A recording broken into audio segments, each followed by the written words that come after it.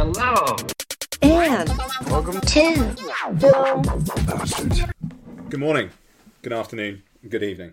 Welcome to episode 459 of Film Bastards. My name is Ian Loring, and as always, I'm joined by Matt Foster. Hello, everybody. Hello. Becky is en route. I wasn't able to record the usual recording day this week, so there we are. But Becky will be here later on. Yeah, my brain can't get it out of itself that it's not Wednesday. It's weird. It's weird. I know that this week's Champions League game, Liverpool are playing on Wednesday, and so I was going, right, get everything sorted so that I can just, when we finish recording, I can put the football on and get, wait a minute, no, what? Tomorrow? This doesn't make sense. Oh shit, it's Tuesday.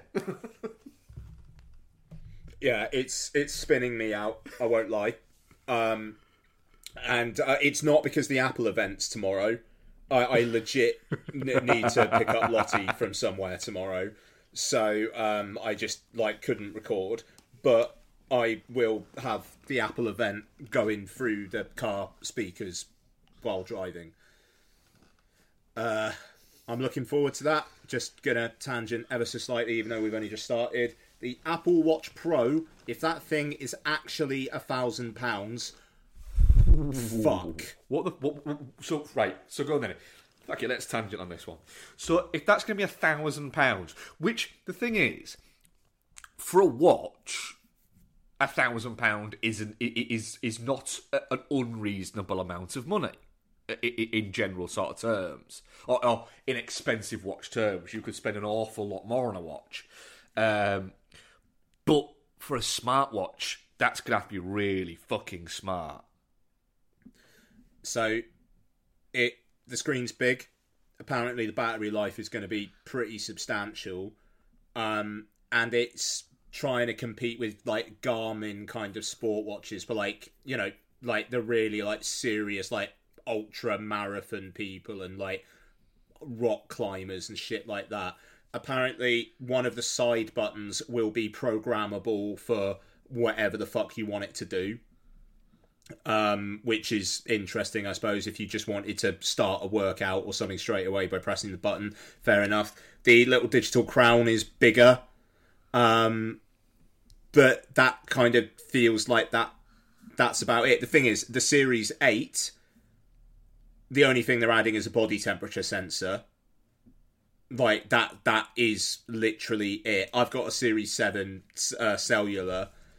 I'm absolutely fine with that. My only thing is, if the battery life is literally, you could run a marathon without a phone. And it's not like I run marathons all the time or anything, but I go running without my phone because I don't like having a bum bag and shit, or a thing on my shoulder, on my arm. I go running 5 miles. And then I'm listening to a podcast on cellular. My battery goes down by about 50%. So I couldn't even do a half marathon, which is a much more thing I would do, be likely to do. But is it worth that £1,000? No. If I'm going to do that, I just deal with having my phone in my pocket and running with it, because if it's getting the data off the phone and it's not pulling it down from the 4G signal, then it uses a lot less battery. Yeah. So I ran a marathon with an Apple Watch and it didn't run out of battery. And that was an Apple Watch from 4 years ago. So that is possible. But if it was literally this thing will go days without needing charging, that's interesting, but it's not £1,000 interesting. It's one of those that's I'd really like that, but I don't want to spend £1,000 on it. No, I mean, if that kind of tech is just going to trickle down anyway, and the Apple Watch Series 10 will offer 3 days battery life without needing charging or something like that, then great. But we'll see what happens. It's going to be interesting. AirPods Pro 2 are going to be announced, it looks like. If there's some health tracking features there that I don't already have on the watch, I'd be interested. Apparently it's going to have support for lossless audio, which could be interesting. We'll see. I really like my AirPods Pro, but we'll see. And the iPhone 14 looks like it's going to be pretty iterative. And I've got a 13 Pro. I really don't think I'm going to have my head turned. So it'll be interesting tomorrow to see what comes out of it all. Like, the Apple Watch Pro looks fucking huge. Like, it's a big boy. Some of, like, the renders that have come out. I think we're just at this point where you don't necessarily need to fucking upgrade your shit every year. And I do usually upgrade my shit every year, but I don't think I will be. Yeah, I've had this Apple Watch now since, I think, for getting on for 4 years now. And I'm kind of still fine with it, to be honest. What series is it? Mine is a... I would actually know, I've not, weirdly, because I think I've got a Series 3. What are they up to at the moment? Series 4. So the Series 8 is the one that's going to be announced tomorrow. The Series 3 is literally not going to support the new Watch OS. It can't be the Series 4. Because actually, I don't have my original one. I have Becky's because my original one, the screen broke on it. It just went to half the screen constantly. Oh, that's right. And Becky was like, "Look, do you just have mine? Because I don't use it at all for anything other than as an actual watch." So, do you have the ECG monitor on it? yes, I do. Yeah, okay, so it's not Series 3 then. I think it's at least a Series 4. It's the one above the one. My old one had the ECG on it, and it's the one after that, so I think it's a Series 5. Yeah, but it doesn't have the blood oxygen. Ooh. No, I don't think it does on the watch, no. Right, okay, yeah, so that'll be the 4 or the 5 then. I'm trying to think what the difference between the 4 and the 5 was. I think. Should probably say on the back of something somewhere, shouldn't it? You think so? But you never know with Apple, do you? And my eyes don't work very well, so... Apple Watch something. It's in rose gold. Cool. Oh, nice. But yeah, I don't know. It's interesting because it's like, and I'll stop in a second. But when companies become big, the only way to really increase shareholder value is for them to basically burn cash going into other industries and then trying to disrupt those markets and become a player. So Apple did that with the watch, and they tried to do that with the car, and they're still working on that. But now it's like, what do they do next? I just finished listening to an audiobook, After Steve, which is about after the death of Steve Jobs, basically the relationship between Tim Cook and Johnny Ive, and how they just went in completely different directions. It's really, really good audiobook, really good dog walking book, that.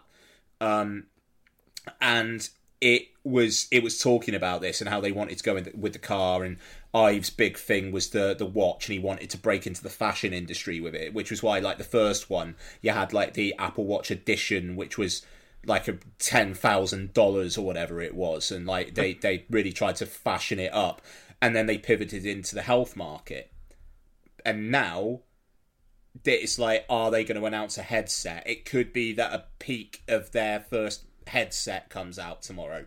Probably not, but maybe. And it's like, what are they going to do? Because you're at this point now where the smartphone is basically almost like as good a piece of tech as it's ever going to be. Like, you can make iterative upgrades, like improve the battery life and things like that. But what a smartphone does now is basically what a smartphone did 5 years ago. Yeah. So now it's like, well, where do they go? The watch. It's like last year it was, okay, the display's always on now, and that was it. This year, body temperature sensor. Like, all these kind of innovations are slowing down. But at the same time, the Mac lineup has not been as good as this in years. I bought a couple of weeks back the MacBook Pro 14-inch, and it is fucking incredible.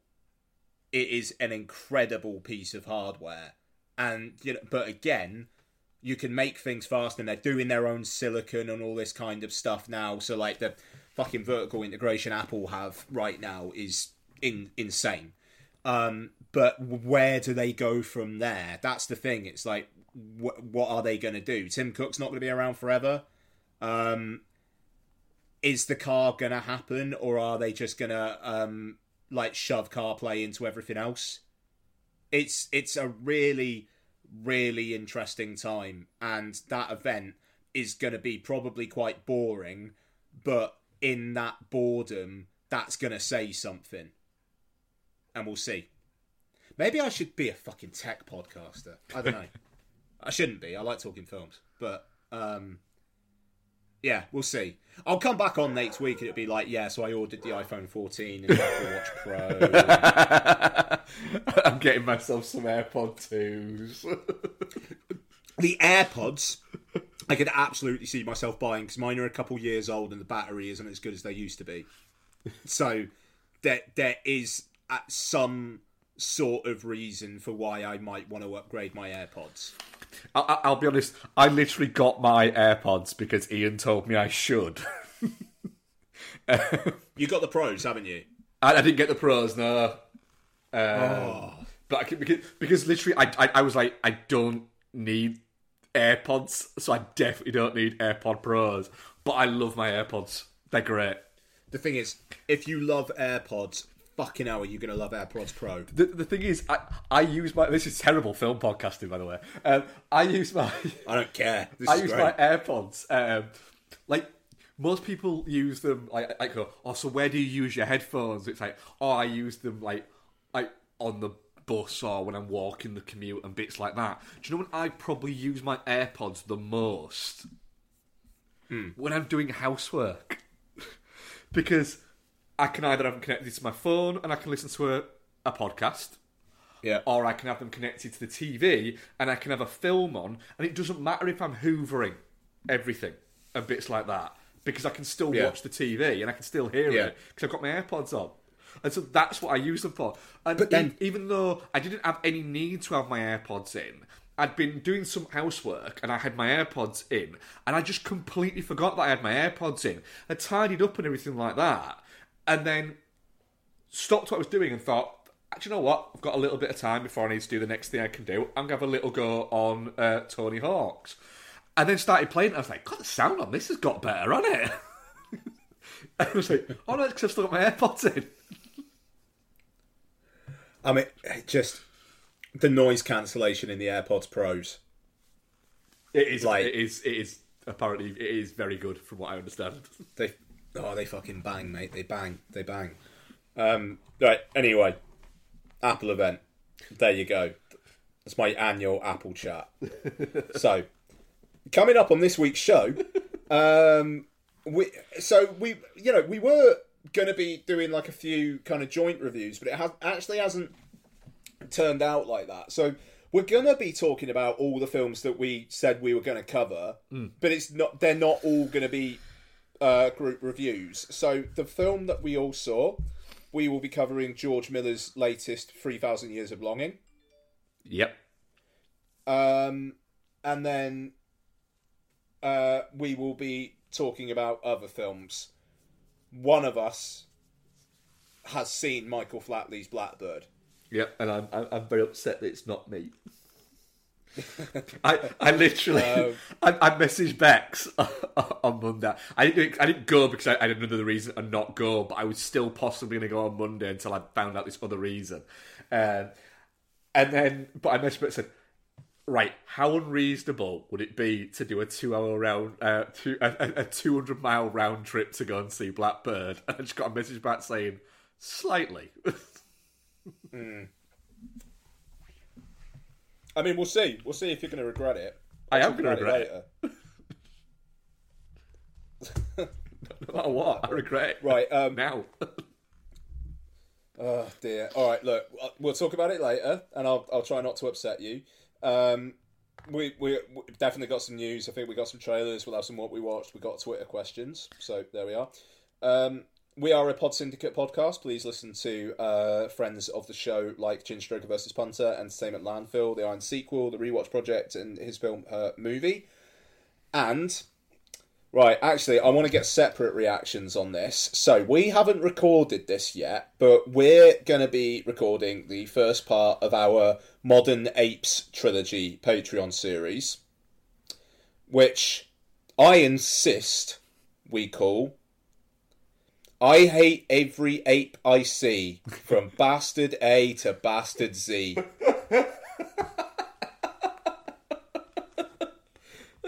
Yep. Yep. That's great. I'm glad you understood that reference. Honestly, that episode of The Simpsons has pretty much destroyed Planet of the Apes for me. Because I can't not... Every time I watch anything to do with Planet of the Apes, I can't not end up just wanting to watch that episode of The Simpsons. It's just... It's the Dr. Zayas song. Yep.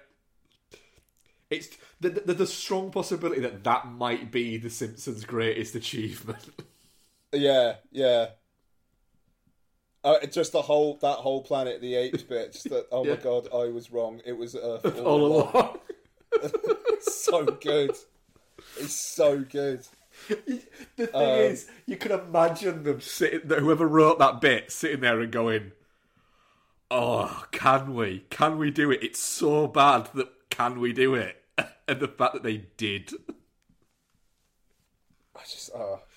That whole episode is incredible. Like, that's proper premium era Simpsons as well. Like maybe like season 7 or 8, something like. I think it's something like that. Yeah. Like really firing on all cylinders, shit. Oh my word, yeah.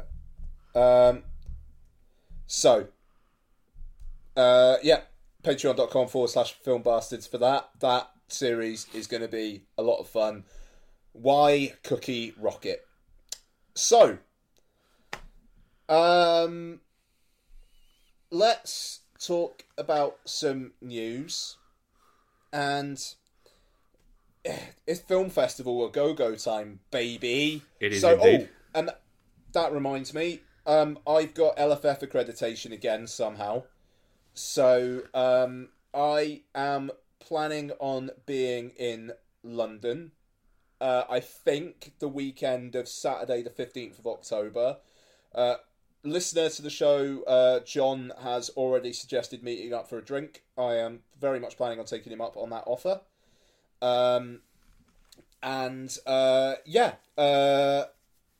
The online... There's going to be some sort of online screener library. Got a feeling it's going to be not as good as it was for the last couple of years for obvious reasons. But I am planning on checking out some stuff. I'm going to probably buy a couple of tickets as well, so I know I can see things. There is a documentary based on the book about the noughties, essentially the bands from the 2000s. The book Meet Me in the Bathroom. There is a documentary based on that coming out, which is so extremely my shit I can't even. So, very much looking forward to checking that out. There's a lot of other good stuff playing LFF as well. And also She Said. No, that's really harsh. I'm sure She Said will be good. Saw the trailer for that again in front of 3,000 Years of Longing. And it's just the most drab-looking fucking thing. It is a little bit like they don't know how to market that film. It's all I want is something like Mark Ruffalo in Spotlight. Yeah. Like the whole kind of like, they knew! You know, you want that. But I don't know whether we're going to get that. Yeah. If you go back and look at the Spotlight trailer though. Actually, no, sorry, it's not. Do you know what the trailer it most reminded me of? Do you know the Spielberg movie The Post? Sure. The trailer for that makes it look a little bit like this just looks a little bit like Spielberg doing a HBO special. And then it was actually a really good film. Like, kind of like a bit of an underrated film, I think, of the past few years. You know, it wasn't like it should have won awards or anything like that, but it was a really solid 4 out of 5. Yeah. Yeah. And I don't know, it just, that film needs to not just be vegetables. Yeah, very badly. It needs to be, it can't just be fine. It needs to be good. Yeah, exactly. But anyway, so LFF, there will be LFF coverage on Bastards this year. It's going to be real fucking weird doing it without Dan being around. But I don't know. I'll have a drink in his offer in the BFI South Bank, and yeah, nice. Anyway, so Venice has been full force. Yes.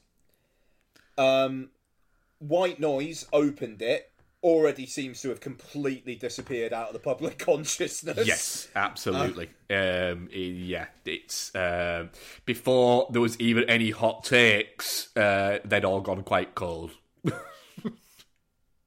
Yeah. We'll see. That's playing LFF. Gonna try and check that out. I wouldn't mind seeing that big, because apparently there is some like Noah Baumbach doing a disaster movie is interesting to me. I'm just gonna, there you go. So, but yeah, White Noise, Inarritu's new film, which I think we're both looking forward to. Yes. Bargo, was met with a bunch of poo-poo stinky faces. Yeah, which just makes me want to see it even fucking more. Because the critics who were poo-poo facing it will have been the same ones who absolutely adored Roma, was it? Yeah. What's Roma's last one? And it adored what? Sorry. Roma was his last one, wasn't it? That's Quaron. He hasn't done one since The Revenant. So he did Birdman, Revenant 2 in 2 years. Yes, and then hasn't done a film since. Yeah. Am I getting these directors confused? I think I am. Yeah. I'm getting my Mexican directors confused. Yeah, I think that's it. There's people seem desperate to take him down, and I want to know why. Yeah, I look. It's a near 3-hour film that kind of seems like it's semi-autobiographical about a director who feels bad about leaving his past behind or something like that. But the thing is, I heard that one critic called it all that jizz, and another critic said it was Inarritu's 8.5. The thing there, both of those, that sounds fucking amazing. Yeah, I've seen so many critics compare it to 8.5. It's like saying, it's Inarritu who's trying to do 8.5, and I'm going, hang on a minute. I bet you love 8.5 though. It's a great fucking film. It's madness. It's brilliant. What? Yeah, fucking go. I'm all go for that. Yeah, absolutely. Pearl kind of just Pearl was there. Went. I'm not surprised. Yeah, that doesn't feel like a Venice film, does it?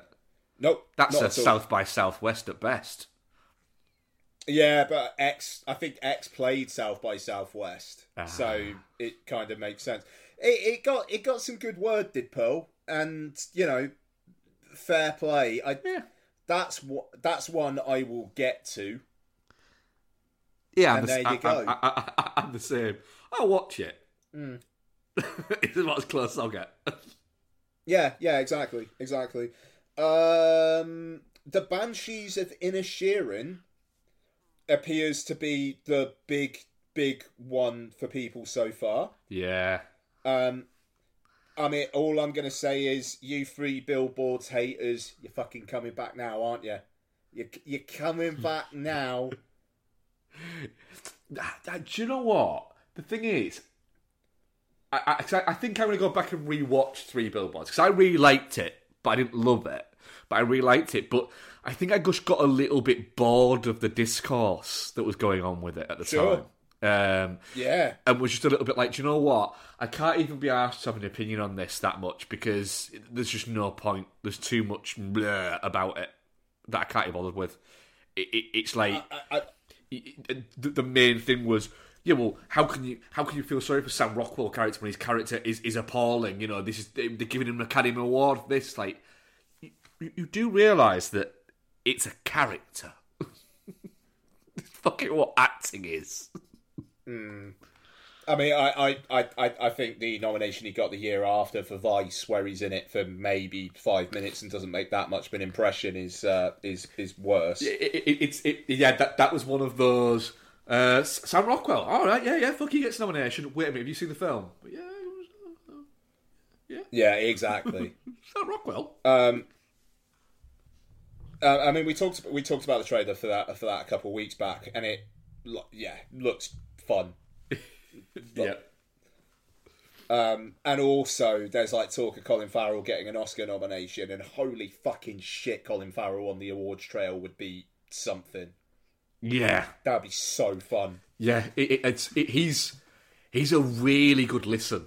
Actually, when Colin Farrell gets talking about, because the thing about Colin Farrell is, I think that people miss is he is a fucking full-blown cinephile, like loves fucking movies kind of dude as well. And it's really cool when you get, you know, people who work in film who actually really fucking like film. Yeah, exactly. I've not seen After Yang yet. I'm waiting for that fucker to get a theatrical over here. I really can't wait for that, but I can wait. I've got it sat on my fucking Mac. I'll be absolutely honest, and I haven't watched it yet because I want to fucking watch it as officially as I can. And the thing is, I'm not watching it until Ian's watched it, so we can talk about it at the same time. Yeah. I mean, God, I even looked at the fucking in-flight entertainment to see if there was any chance it was playing on there, and no such luck. But I think I'm going to watch Top Gun Maverick on a plane though, so I'm quite looking forward to that. That's like I'll only watch Hot Tub Time Machine in the hot tub. Oh, I could never only watch Top Gun Maverick on a plane, I'll tell you what. But it's fucking, I was like, literally, I don't know why I was talking about it, but I was talking to my father-in-law yesterday, and I was like, and Top Gun Maverick's on the plane. He was like, oh, is it really? I was like, yeah. He was like, you know, I mentioned that to Jill, and she was like, nope, not watching that. And it was like, well, I'm going to watch it. And Donna was like, I might watch it as well. It was like, yeah, everybody watch Top Gun Maverick on the plane. Let's go. Oh, fuck. Anyway, where were we? Colin Farrell, Oscar campaign, very, very here for it. Yes. Let's go. Apart from the other film, have there been any others like in Venice that have like caused any? I don't think there has. The Walter Hill film is screening now, I believe, actually, as we speak. Yeah. And the early word from it, 'cause it has actually screened other places. It's got its premiere at Venice, but it has actually screened a couple of other like small festivals. And so apparently it's really quite good. It's a good cast, though, eh? It's a good cast. You know, Walter Hill. I mean, last film was Bullet in the Head. It's about 10 years ago, I think, and then I think it was another 10 years to his last film before that. So he's not he's never really, with the exception of the 80s, been a prolific filmmaker. But possibly, and I always state this, possibly one of the most important filmmakers, writers, producers, you know, of modern, not even modern, but post-70s cinema, I think you could say there, in terms of, but that gets very little, doesn't seem to get the credence that he probably deserves. Yeah, that actually also comes out while I'm in the US, but I got a feeling that might be one that just comes out on VOD pretty quickly anyway. I would think so, yeah. Yeah. Oh, Schrader's latest, Master Gardener, played. People seem to like it, and that's about it. Schrader's fucking pumping him out at the moment, isn't he? He's riding that fucking first reformed good word like a motherfucker. I mean, the Card Collector was great. So It's fucking... What a bounce back, though. yeah. Like 5 years ago, or maybe 10 years ago, never, ever, ever would you say Paul Schrader would be having the career resurgence that he is now. I mean, it's good for him. Absolutely, yeah. But I mean, I'd say you're probably right. I would say only 5 years ago, when was like Dog Eat Dog? I mean, Dog Eat Dog was 2016. I mean, we quite like Dog Eat Dog, didn't we? Wild. I can't even remember Dog Eat Dog anymore. Yeah, it was Willem Dafoe, but it's quite good. Dying of the Light with Nick Cage and Anton Yelchin. Cage. That was Yeah. only 8 years ago, and that was not good. Yeah, that's wild. Yeah, Good on him. yeah, and that came out a year Good on him. after the Canyons. We reviewed that, didn't we? We did review Canyons, yeah. That feels like a dregs of COVID fucking film to review. That Yeah, It's that fucker's nearly 10 years wee, old. That was quite a week. Yeah. That must have been a quiet fucking week. Wow, but I suppose the thing that's been taking all the oxygen. Ever. I don't know whether rightly or wrongly at this point. So, I'm going to say, don't worry, darling. I think it is fucking incredible that Florence Pugh is just coming out of this completely smelling like roses. Yeah. People who don't like the film like her in it. They make an excuse that she's going to skip the press conference because her flight from Budapest isn't going to land in time. And then she's pictured fucking arriving at Venice while the press conference is still going on. Yeah. And then could barely be sat further away from Olivia Wilde during the premiere. Yeah. It's there's another thing that I thought was just a bit like, oh, fuck off, about the seating of the premiere. Not having Harry Styles sat next to Olivia Wilde was a little bit like, right, for a start off, he's the star of the movie. He can sit next to you. And secondly, everybody knows you're dating. It's not a secret, dickhead. Yeah. Chris Pine, the fucking pictures of him in that press conference are amazing, but it's contrasted with at the premiere him fucking taking old school camera pictures of Florence Pugh, and Florence Pugh obviously acting up only for him. Yeah. That is fun. What I like is the pictures taken, I think they were last week, of him in LA at a record shop. He was out buying some records in LA, and he had really fucking long hair, long blonde hair, just in a man bun, and a massive beard. I'm sat here with this massive grey beard. And you looked at him and thought, fucking, I like the fact that that man clearly does not give a fucking shit. And then everyone's expecting to turn up looking raggedy as fuck at Cannes, and he just turns up looking fucking just wonderful. It's great. But the reaction to the film seems mixed at best. Yeah. Robbie Collin is the only person I've seen come out there and say, actually, it's really good. And to be honest, it kind of feels like that take was fucking prepared there no matter what anyway. You mean Like Me Collins liked so it? That he... Sorry? You mean Like Me Collins liked it? He was never going to dislike that fucking film. Yeah, so I don't know. It's going to be really interesting to see how that film does. The thing is, I'm still looking forward to it. I was looking at the poster outside when Becky got the bathroom after we came out of 3,000 Years of Longing. And I was looking at the poster for it and going, there's some fucking interesting shit going on in this poster. And so it was making me go, I just hope it's not boring. And the problem is, a lot of the reviews are saying it's just messy. But is messy just basically a way of going, look, everybody in it's fine, but the director's shit. Which just, that feels a little bit mean. I really, really hope I like it. I'm the same. I really hope I like it. I 100% do not want to go in so I can come out and shit talk it. I want it to be good. Yeah, fucking right. And the Joanna Hogg's latest has been playing The Eternal Daughter, small Tilda Swinton ghost story, apparently.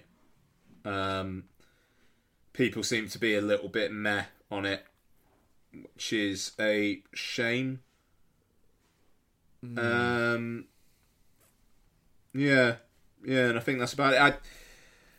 Like I said last week, I don't want to spend 2.5 hours of my holiday watching a film I don't like. Yeah. So, if you sense an anti-Wild bias in me, it's because I don't like Booksmart. I think that film was one of the most overrated films in a number of years, and she then rode that all the way to Don't Worry Darling, so she can absolutely take the knocks along with the praise. Yeah, the still thing that I cannot understand with Booksmart, and again, I'd love to sit down with somebody and just have just a conversation with somebody who really likes it, and I will do at some point, have a conversation with somebody who really likes it, is I don't get how there's just not... I didn't hate it, but there just didn't seem to be... It was just all a bit like, alright, cool, yeah, alright. It was just... It was basically... If you were to get a pull quote from me, it'd just be like, alright then. There's not a lot to it. But the problem is, it's so... It's so fucking arrogant of a movie. Yeah. It's just a movie that constantly is telling you how fucking kooky and fun and great it is, and it's just... I'm just a bit like, fuck off. Yeah, that's how I feel about it. But look, we'll see. I want female directors to be successful. Damn it. Well, we'll see. I'm more on the side of Greta Gerwig. So there you go. But that's me. Do you know what would be great? What I think could really help female directors, and I genuinely mean what I'm about to say. What would really help female directors if there was more that didn't come from fucking super privileged backgrounds.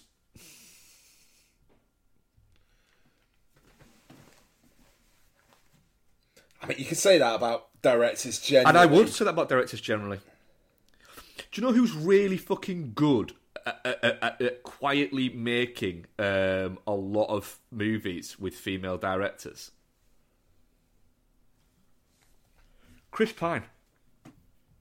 Yeah. Because he actually came out, didn't he, and said that, I think it was post Wonder Woman, he said that he wanted to work now with, he wanted to get sort of an even level with, if he does 2 movies with male directors, he then wants to do 2 movies with female directors, and continue doing that to just kind of to get a different experience going. And he's actually stuck to it.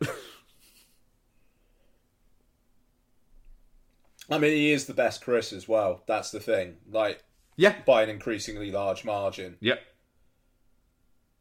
And like I say, I'm very much looking forward to Don't Die, and I'm very much looking forward to Dungeons & Dragons.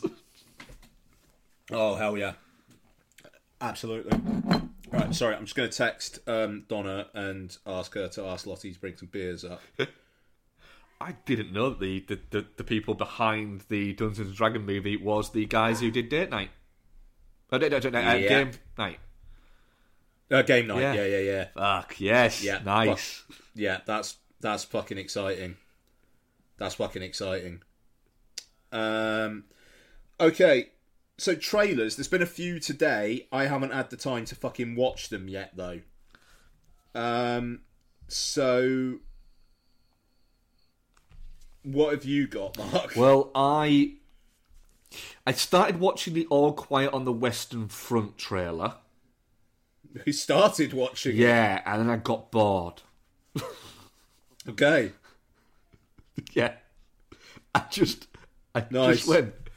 I got about 45 seconds into it and went, I don't know why I need to watch a trailer for a fucking Netflix version of All Quiet on the Western Front.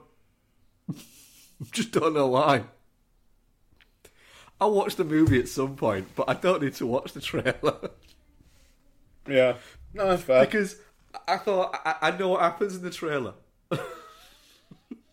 So I don't need to watch it. Armageddon, however, is a good... Armageddon Time? Armageddon Time, yeah, is a good trailer. It gives the trailer gives this like really kind of like floaty, bouncy sort of vibe to it, and so I'm watching it going, hang on a minute, that cast and it's James Gray, and it feels a little bit like it's almost got a Linklater like vibe to it at the moment. And then there's a moment in the trailer where it basically, Anne Hathaway tells her kid in it that he's not allowed to play with this other kid anymore. And he's like, why? And she's like, I think you know why. And then the jaunty music that's going fucking cuts and it becomes something else. And it's because the kid's black. And they literally the story is they take him out of school shit. and put him in a different school because they don't want him hanging around with black kids. And it's that. And Really? yeah, and it's the kid kind of not understanding why that all this, that why he's not allowed to, and then it's Hopkins has got a scene in the trailer that just looks fucking great, and I was like going, do you know what? You've always got me at James Gray, because although I don't always like his films, they're always interesting, at least. But yeah, this looks like it could be. It could be quite a bit of a tell-off watch, but a good watch. Oh, lots. Has this come from the freezer? They're in the freezer. This has come from the fridge. They're in the bottom shelf of the freezer. Sorry, I didn't. No, it's okay. But are you alright to do that? Is that okay? Yeah. Okay. Thanks, babe. She's getting 50p for the beers, so don't feel too bad for her, folks. But yeah, no, I'm looking forward to that as well. Yeah, good old James Gray. Has there been anything else? The Dead for a Dollar trailer. Yeah. Okay. I mean, yeah, it's a good trailer. Yeah, it looks more fun than I think I was expecting. Defoe looks like he's having a good time. Yes. Yeah, he does. It's nice to see Waltz in a Western again. So. Yeah, it is. The great thing about Walter Hill is his thing of all my films are Westerns, just they're not all set in the West. But he's actually gone back to the West. And like you say, he's got a good cast there. I don't think in cinema we've had enough Benjamin Bratt either. No, he does feel like one who's been a little bit stolen away, doesn't he? It's like he's in the MCU, but he's a two-scene character in Doctor Strange. Yeah, and he's a charismatic fucker as well on screen. And I think he's got more charismatic as he's got older, but his star has kind of waned a little bit, so he isn't getting as much out there. Well, no, I mean, that's it. It's like he's getting distinguished with age. It's like I watched Tim Roth in She-Hulk, and that guy increasingly looks like a wet bag. But he kind of owns it, and it's like, yeah, okay, that's fair enough. Benjamin Bratt. Thank you, darling. Thank you very much. Oh, that's great. Thank you. Sorry? Those are just cold and Yeah, they're cold. I know. Thank you. But yeah, Benjamin Bratt. It's like that dude is kind of getting more attractive, and yet, you know, his biggest role in the last few years is probably replacing Al Pacino in a Despicable Me sequel. Probably. How old is Benjamin Bratt? Mid-50s. 58. 58, yeah. 58, Okay. fair fucking play. But he posted a picture on his Instagram today of him, Christoph Waltz, Willem Dafoe, I can't remember the lead girl, Rachel Blossom, I think her name is. Or Rebecca. Bros, yeah, the marvellous Mrs. Maisel herself. Oh, is that her? Yeah. Is that what she's from? Yeah. TV, you see. I believe so. I think so. Yeah, exactly. And Walter Hill. And I thought, fucking hell, Walter Hill looks good for 80 fucking years Hang old. on, let me just check if Mrs. Maisel is marvellous. Hang on. Don, is Mrs. Maisel marvellous or fantastic? She is marvellous. All right, thanks. There you go. Yeah, she's marvellous. Nice. Yeah. So, while Bex isn't here, shall we talk about what we've been watching? Yeah, let's talk about what you've been watching. What you've been watching? You're going to me. All right. Am I doing this now? Yes, or let's shall go. I wait? Yeah. Okay. All right. So, Blackbird was not playing many places, but God bless my beloved Showcase. The nearest cinema to me was showing Blackbird 4 times a day, baby. I love that it's fucking. It's 4 times a day. I rushed out of the house after finishing work on Friday to go see Blackbird. Showcase gave me a free ticket because I'd been to Showcase a few times over the summer. They just emailed me and were like, here's a promo code. God bless Showcase, seriously. So, didn't cost me anything to see Blackbird. Flatley's got loads of money. Yeah, he has. I walked in. There were 2 people towards the back who looked very frail. And it was me and them for the whole thing. So, Blackbird. So at the start, you see that Flatley, who's playing Victor Blackley, he is mourning the death of his wife. In a funeral scene where the rain appears to be sprinklers just above them, and it's going in different directions like sprinklers do.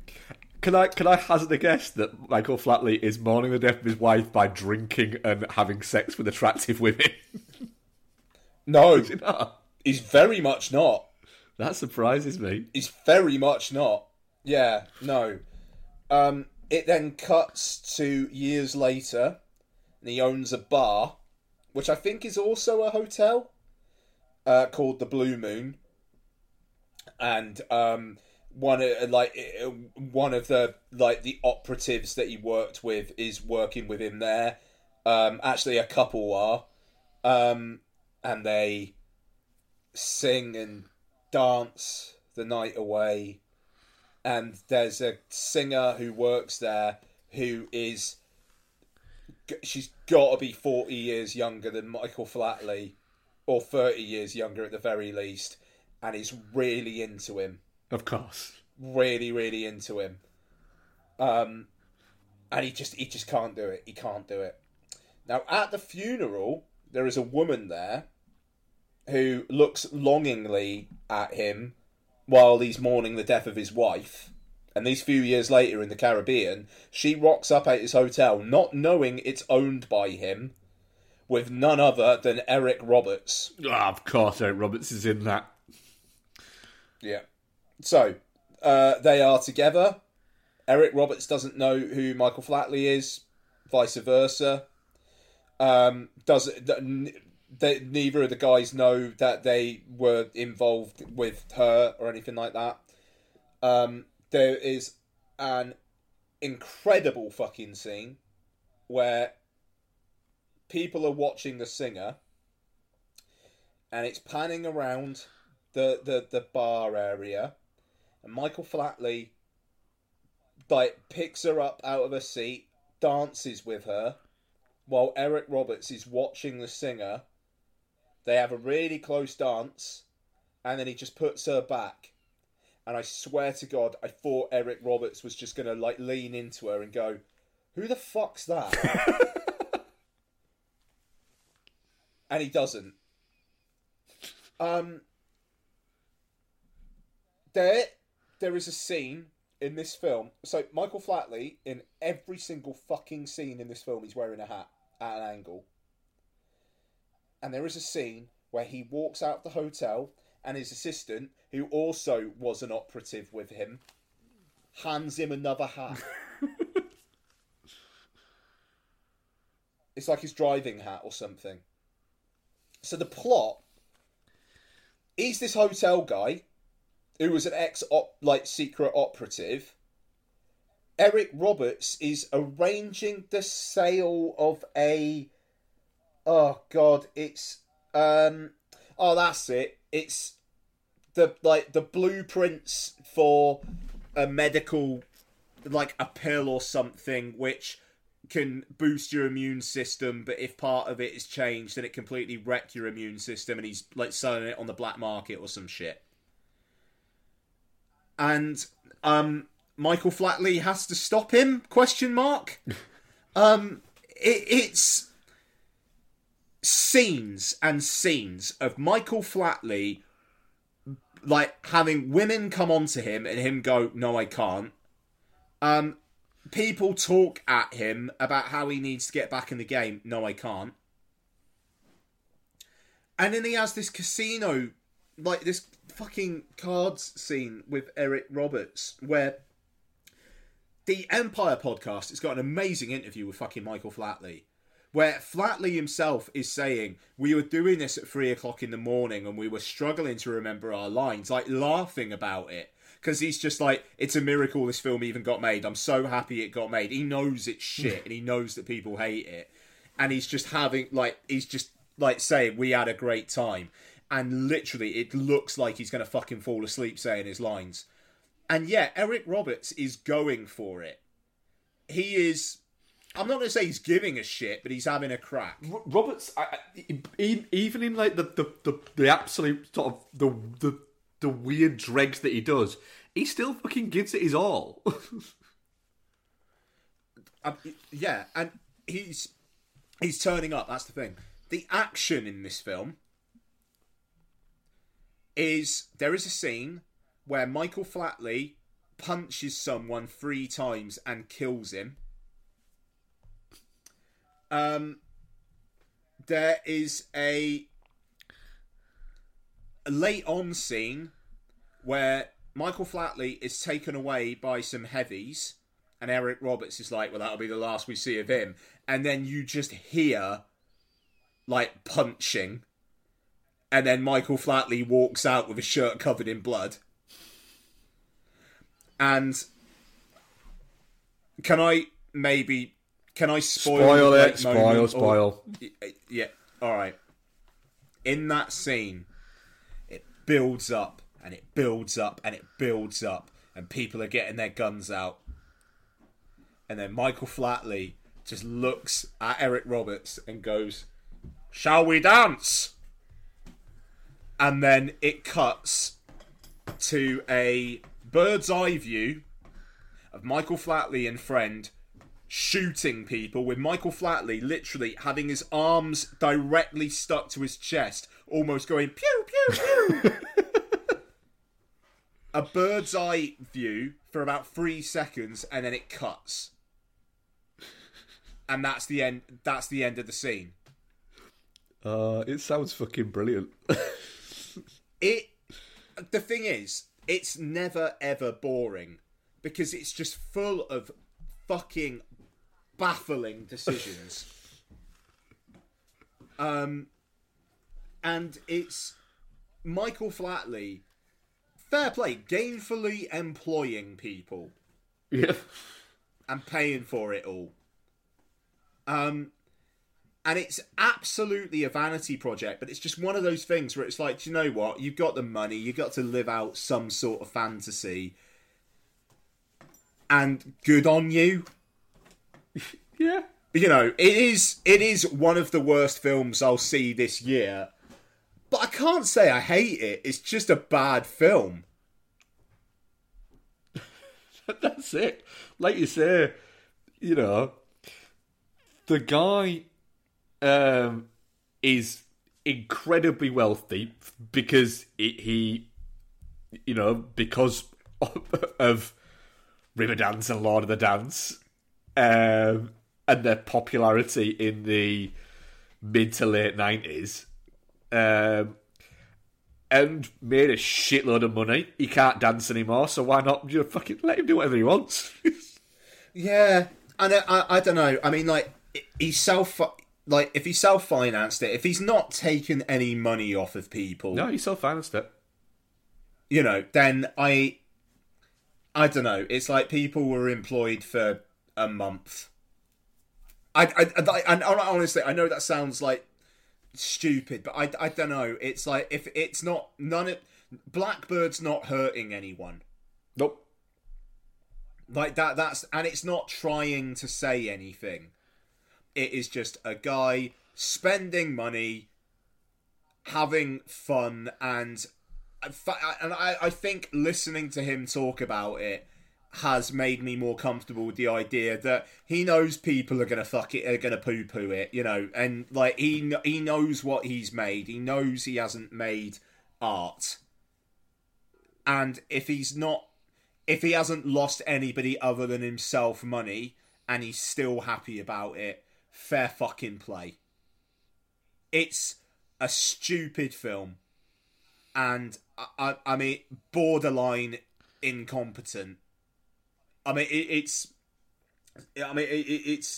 just staggering, like, how boring the plot is. Just in terms of nothing happens. 'Cause you know, nothing fucking happens. You know he's written a second and hasn't ruled out the idea of actually making it. And I'd watch it. I'd watch it. Like, I don't know. There's something about it where it's just like rich man playing with toys, and like the thing is, he obviously he's not trying to make himself look sexy. The women in the film think he's sexy, but he knows that he can't be fucking doing Daniel Craig in Casino Royale coming out the ocean. Like, there is an awareness of that, but at the same time, seriously, there is a scene where this young club singer girl walks into his room, just fucking strips off in front of him, and he's just like, no, I can't. You know, and and she just looks really upset, and it just like, I really want to just have a conversation with her and just check that everything's okay. But like I say, it's about 80 minutes long. It's really short. And it just...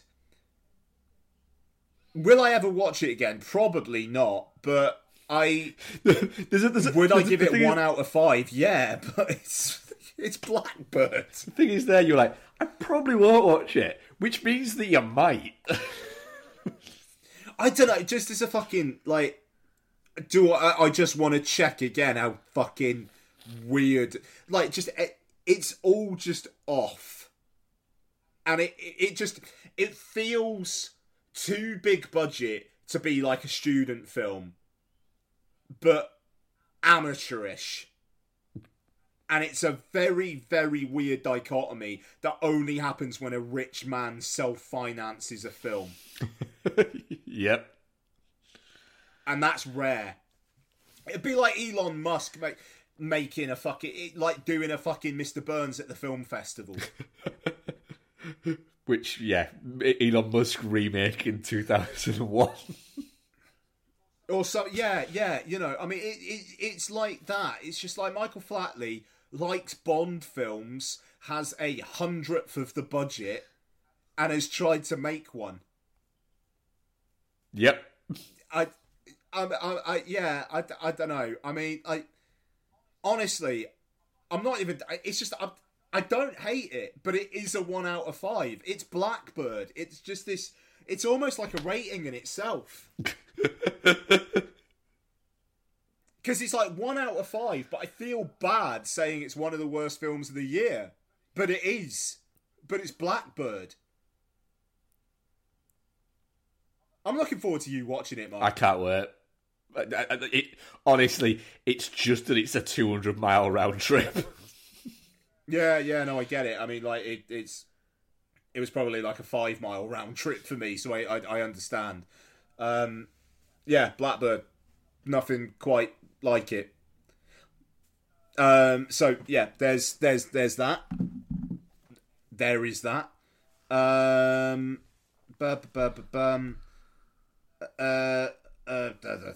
Fucking sorry, reshuffle stuff taking my eye there. So I watched a film that Mark basically said don't watch last week. So Donna said, our friend Lara texted her about a good film on Netflix that Don should watch, and she was like, do you know this? How do you know? I was like, okay. Kind of feels like I have to watch it, considering Mark only talked about it on the podcast like 3 days ago. That feels like some kind of weird fucking planets aligning shit. Yeah, but like, why though? So yeah, that film cost $120 million. What the fuck?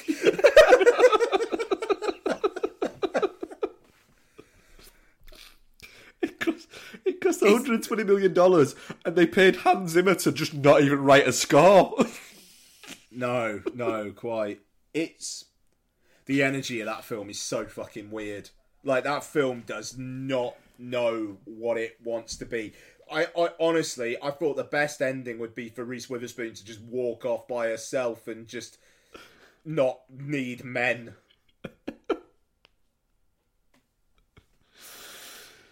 Oh, fucking hell. I don't know. I think you said it all last week, but Jesus Christ, how do you know? It's just... do you see what I mean about the Jack Nicholson thing? And that all he does is walks into a room, smiles, and then starts shouting. Yeah, I mean, when he fucking walked in, they make it seem like for a second that he's the baby daddy. Like, I actually said out loud, "Fuck off," you know, and then it. But the good thing about the film actually is it does kind of call back to it and going, "Did you think I was the dad when I walked in?" Yeah. But it's like, why is he there? Because she works for the company and he's just like, it's a thing. I know she works for the company, but it's like he doesn't really. It's not like he knows her very well. No. Baffling. And just like Owen Wilson's character, I did like Owen Wilson's character right at the start. Is like, yeah, I basically have a goodie bag for the women I fuck. This is me. I mean. But no, when he makes the room for any piss, he takes out like sweaters out of his drawer. Yeah.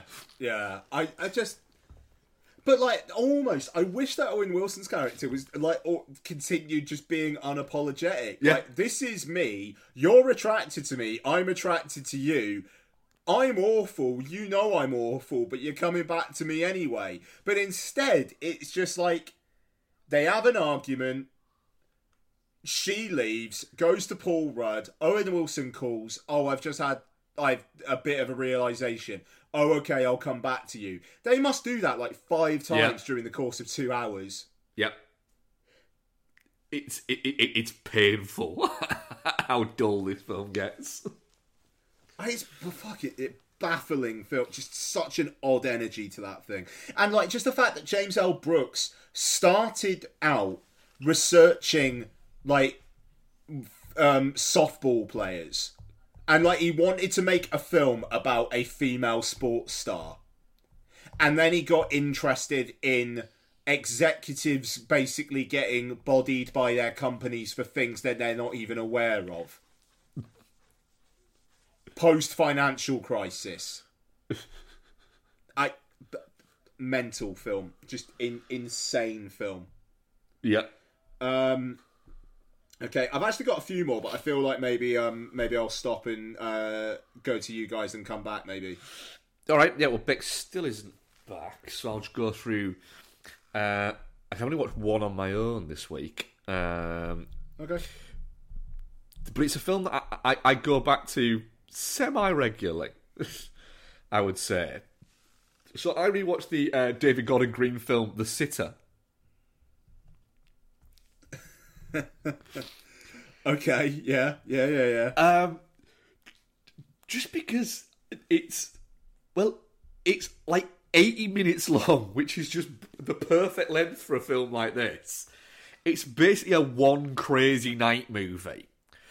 But it's got Jonah Hill being really quite good in it. The bit where he works out that Max Records... Do you remember when Max Records was going to be like a really big thing? And then he just... he was in two things. Yeah, and he just wasn't. Like, at all. The conversation he has with Max Records about essentially Max Records being gay is brilliant. It's a really well done kind of back and forth of him kind of sort of saying, look, you're going to be fine. Well, actually, no. It's going to be a bit shit. But then it's going to get fine. And it's very similar to the one in Demolition that Jake Gyllenhaal has with the kid in that. Where it's very similar to that, but in a slightly different energy. And you've got like this essentially soft Adventures in Babysitting rip-off element to it. But then you throw in Sam Rockwell and JB Smoove. Of Rockwell in full Rockwell mode. Just like really fucking liking him. And constantly referring to him by his full name. Constantly referring to him as Noah Griffin. And then just bumping him up his best friend list. It's fucking brilliant. You know, Rockwell got, and deservedly so, got an Academy Award recently for a film that we mentioned earlier. But I genuinely think you could take any Sam Rockwell film and convince me that he should have got an Academy Award for it, and I would be like, yeah, it's fine, I'm alright with that. Even things like The Sitter probably deserves an Academy Award because he's just fucking brilliant in it. Even at the ending bit where you've got the entire gang essentially come to start beating him up, and he's sort of looking around at them all going, alright, fucking let's do this. And just the energy he's got for it is just glorious. It's a great fucking old school hip hop soundtrack. Just Jonah Hill just running through it, but without ever sort of taking the essentially playing a weird straight man, which you're not used to from Jonah Hill, and letting everything else be crazy around him, and him just kind of going along with the crazy. It's a really good time. It's actually on Disney Plus as well, I think. And yeah, that would make sense. I do think that The Sitter needs to have a little bit of a reevaluation because it should be sort of... I think it should be up there being talked about amongst films like the way that people talk about Superbad and things like that. It's fucking brilliant as just this really odd little movie that I think is just adore how just fucking weird it is. I need to rewatch that. I've only seen it the once. God, David Gordon Green's career is fascinating. Yeah, honestly, it's 80 minutes long, so it's about 75 minutes before credits. So there's episodes of TV shows nowadays that are fucking short, that are longer than this movie. Oh, mate, I 100% think that like the last episode of Stranger Things will probably be longer than The Irishman. Probably, yeah. It'll be longer than the first season of Stranger Things. But yeah, it's a fucking. It's just a good time. It's the film that I can watch every 2 years and be like, yeah, I'm good with watching that every 2 years. Nice. Fuck it, I'll do this one. I think Beck is literally getting home now, but I'll delve into this one because I'm not even too sure she actually. Her response to this movie was, "Yeah, it was all right," which is the most. Okay. So I'm going to not be too spoilery on this. Fall, which we were going to cover, weren't we? But you've got to get to it. Now, I really liked Fall. Premise basically is imagine The Descent, but it's going up things rather than down into things. It's kind of like that. So I think I can spoil the opening for you, like the opening scene, because I haven't seen the trailer and it might already spoil it in the trailer. Feel free to all spoilers all the time. I'll watch Fall at some point, but it's not one where I'm going to be particularly bothered. So if there's stuff you want to say it. So it's essentially the main two characters are a character called Becky and Hunter. They at the start of the movie are climbing a big fucking rock face with Becky's husband. Becky's husband falls and dies, and then we flash forward 51 weeks into the future, where Becky's life has essentially crumbled into what the movie kind of hints at is that she's essentially a drunk that doesn't do anything because she's just got a full grief mode. So Hunter basically wants to get her out of this, so says, look, I want you to come and I want you to climb up this essentially 2,000 foot TV tower in the desert. And of course she goes, no. And then he goes, all right then. So they go, and Hunter is like, she was also climbing the rock face at the same time as Becky and her husband. So was there when he died. But she's like this daredevil on the internet and does like all of these things. So it's kind of like, it's like that. And so about sort of 10 minutes into the movie, because what I will say is the movie's too long. This movie should be 95 minutes, including credits maximum, and it's how long is it? It's an hour 45. Yeah. Oh, yeah. Okay, I get it. Yeah. So you could lose 10 minutes, and you could lose 10 minutes out of this movie. Possibly like 3 or 4 minutes before they even get to the tower, and then 3 or 4 minutes at the tower. That's there. So, but what Scott Mann does really well is once they get to the tower and they start climbing it, it's really simple. It's two people up a big fucking pole. But he manages to show you the ridiculousness of how fucking high this fucking thing is by showing you or comparing it to things you would know. So, like, one of the characters turns round and says, because it effectively, the first, like, bit of it is a ladder that is inside of the tower.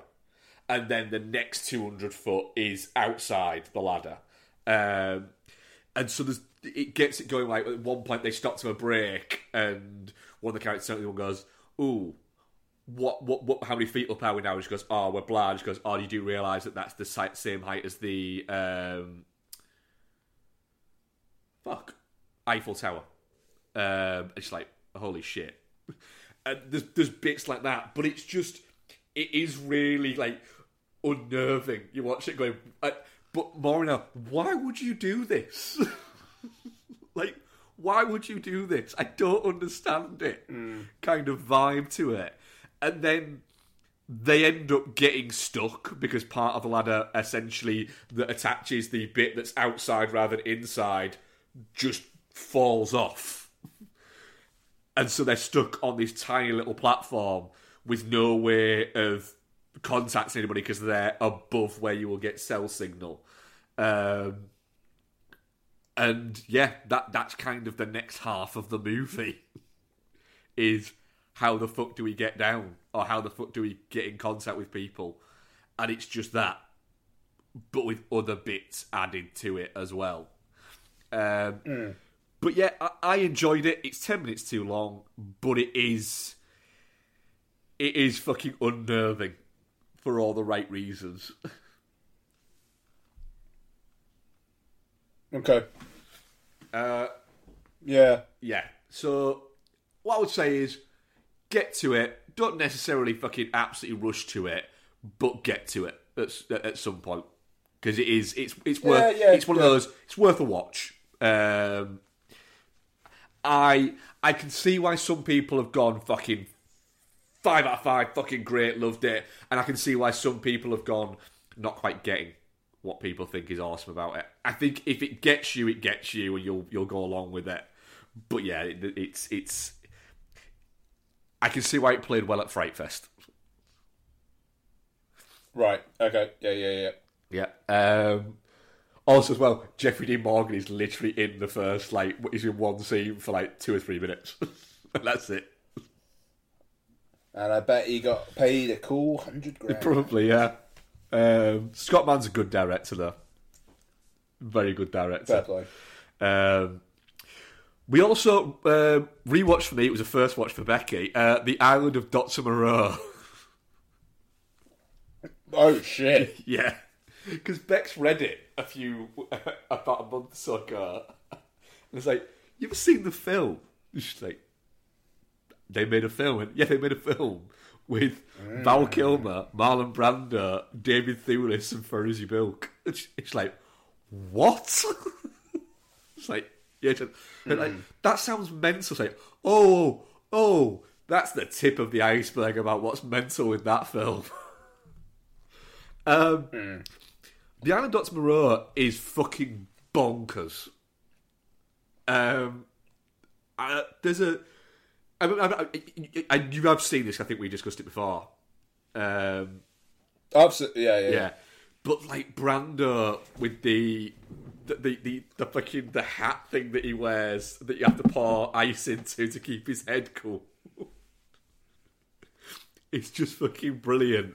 But then when you realise that the reasoning for why Brando wanted that is because he liked the idea that maybe he was like a dolphin, and it was to keep his blowhole hydrated. It's just. All right, Brando, fair enough. And the fact that Val Kilmer seems to have, halfway through, decided to just not give a shit, but so visually not give a shit, that for the second half of the movie, he's just doing a weird Brando impression, but not even a Brando from this movie impression. Because Brando's doing a British accent in this. Instead, he's doing a Brando Godfather impression. For no reason. It makes no sense. And then, once you've watched Lost Souls, you can't not see Richard Stanley in the background as an extra. Multiple times. Yeah. It's... Oh, man. The Island of Dr. Moreau is... It's bonkers. I actually really fucking enjoyed rewatching it. I don't think I'm ever going to rewatch it, but I am glad you did. It does. It feels like St. Mark energy. Yeah. I've got to say. Yeah, it is. Yeah. I'm going to watch Lost Soul and I'm going to watch Val as well at some point. But yeah, the fucking honestly Kilmer just doing fucking Godfather Brando impressions for the entire second half of the film is just such a great energy. And apparently the reason was that he just didn't like Frankenheimer. Fucking Frankenheimer. Yeah. Nice, good watch. Yeah. Right, the final one that I've watched,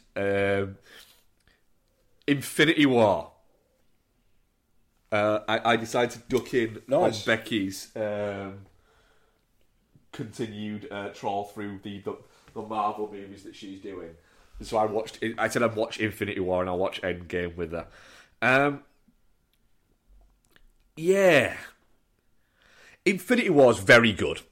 It is very good, and I'm going to rewatch Endgame, but I still do think it's better than Endgame.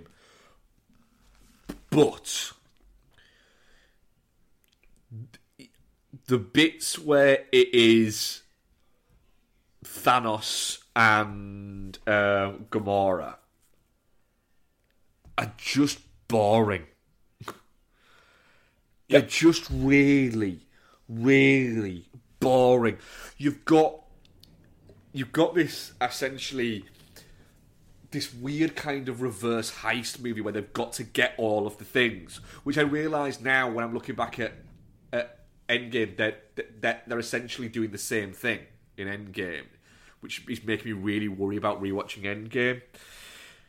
But yeah, and then it keeps stopping to try and almost make you feel something for Thanos. And it's just boring. It's about 20 odd minutes of a 2.5 hour movie that, yes, you need in there, but it's boring. And it is getting to the point now where, like, I will never watch the Lord of the Rings movies again because I enjoyed them at the time and I tried to rewatch them 4 or 5 years ago and got like 40 minutes into the Fellowship of the Ring, is the first one, isn't it? And that's to Becky and say, I'm going to stop now. I'm going to go and do anything else because I am so bored. And like it was like the thought of having to watch another 2 hours of that was just like, I can't do it. I can't do it. And I'm getting a little bit like that even with rewatches now. Like, I would never rewatch also the Harry Potter movies. I'm glad people do, and I think it's great that people get enjoyment out of them. Same for Lord of the Rings. But if I go back now and try to rewatch a Harry Potter movie, I'm just bored. And I'm getting a little bit like that with the Marvel movies, where I just find them a little bit dull. I find rewatches more and more difficult. Yeah. Yeah, and I don't know why that is, but I think we said before, like, there was a question that we had a while back about like what's a comfort movie for you, and I was like, I don't really have any, and it's like I've got films that I'll like Christmas movies. Yeah. Like Die Hard, I will basically watch every year, but it helps that Die Hard is like one of the greatest action films ever made. Yeah, and the thing is, I don't almost count like Christmas watches as rewatches. I count them as part of the holiday season. They're tradition watches. Yeah. That's a good way of putting it. That's a really good way of putting it. But yeah, I mean, it's like Sunshine. I haven't watched Sunshine. I don't know, maybe like 6 or 7 years. When we watched it for the show for some reason, didn't we? Yeah, that sounds about right. I think it was like we like finally reviewed it or something. So, and yeah, I like Blade Runner and Alien. But then again, Scrooged is one of my favourite films of all time, and I watch that fucker every year. But again, because it's a Christmas movie, and it just, like you say, it's part of tradition. That's it. I think, genuinely, the last time I watched Apocalypse Now, which is my favourite movie of all time, and I have it on 4K iTunes. The last time, and I have it on like the big Blu-ray bit, but the last time I watched that was at the cinema about 8 years ago. Do you know, the last 3 times I watched Apocalypse Now was at the cinema. I wonder if that's a symptom of having a digital film collection, where you're not seeing these things on your shelf and going, oh shit, I want to watch that. Or like just even subconsciously seeing it there and thinking, I'm going to rewatch that at some point. I think there is an element of that. I think there's an element. I think with myself that I'm conscious of the fact that that I only get a certain amount of time to watch movies, and so I can't just keep watching the same movies. I need to start watching other movies, or watching movies that I've maybe seen once and I want to rewatch, not movies that I've seen 7 times and want to rewatch. No, quite. And it's I don't know. It's interesting. It's I feel like Maverick is gonna be a comfort watch for me going forward. But that makes sense. Much in the same way that, weirdly, Tenet is. I've seen Tenet 3 or 4 times now, and it came out 2 years ago. And there's just... And I think it's almost like sense memory. So, like, Tenet was the first big film post-COVID. Did it make, like, the money it was supposed to? No. But... And did I like it the first time round? No, because I watched it in completely the wrong fucking situation, front row of an IMAX. But since then, it's just like I associate it with a sense that things were gonna be okay during COVID. And with Top Gun Maverick, that was a sense that things are gonna be okay post-COVID. And the second time round with Maverick, like I said when I talked about it a few weeks back, every fucking person was smiling walking out of that cinema. Yep. You know, so I feel like it's almost... Maverick is fused into my mind as... Like, if you want happy feeling, watch this. You know, as primal as that is. And it's like, I fucking love Sunshine, but happy feeling, that film doesn't necessarily provoke. It's interesting, yeah. It's interesting, that, Mark. But you do rewatch a lot of shit as well, though, which is just the wonderful part of your personality. Yeah, that's it. I have, like I said, the last 3 times I have probably watched... Since I last watched Apocalypse Now, my favourite movie of all time, I think I've probably watched Hot Tub Time Machine like 8 or 9 times. Yeah, there you go. So yeah, I freely admit I'm an idiot. Becky's looking at me with a face of, because she's just got back, of, yeah, you are a fucking idiot. You alright, Bex? She's not quite headphoned up yet, Bex? No. Oh, okay.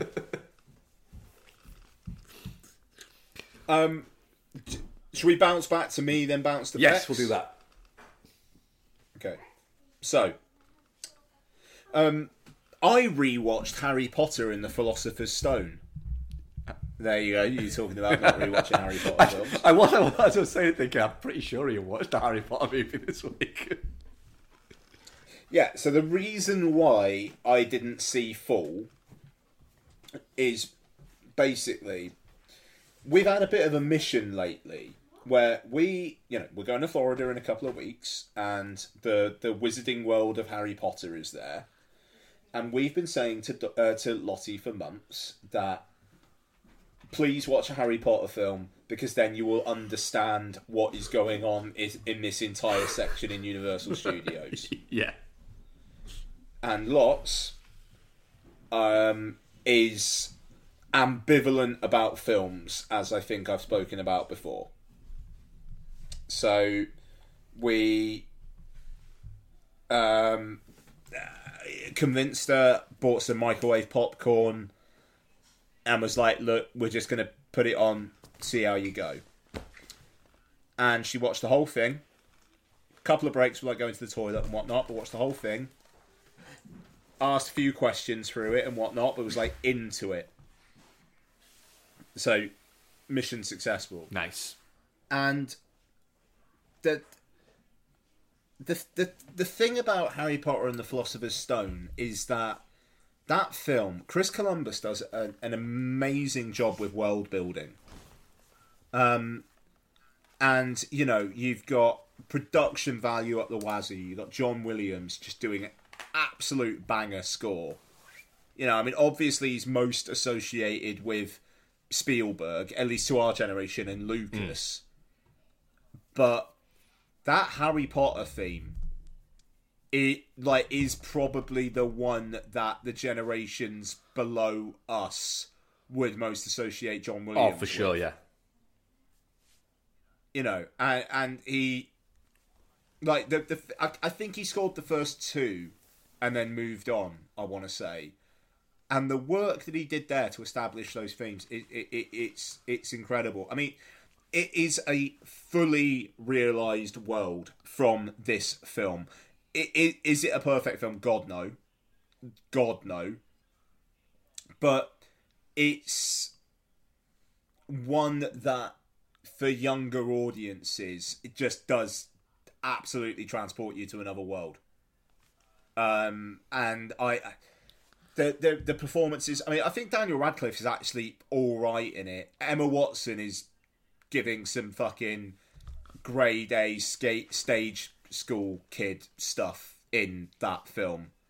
But it kind of works in the way that she's playing this, like, upper self know-it-all. Like, that kind of the theatrical drama kid kind of energy kind of works for that weirdly in this role.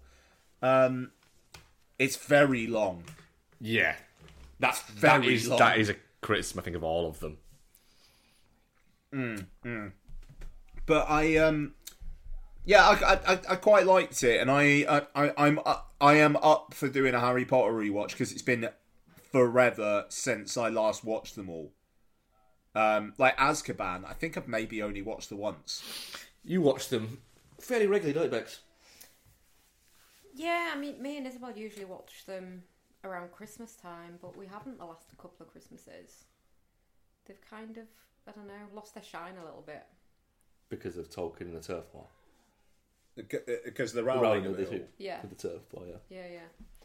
Yeah, that's such a shame. Ruins it a bit. And the first few are still fairly watchable, but the later ones that are a bit more serious just feel a bit like a bit of a slog now. Oh, you mean Deathly Hallows Part 1, the film where they just camp and be miserable for 2.5 hours? Yeah. Yeah. Hi, Mike.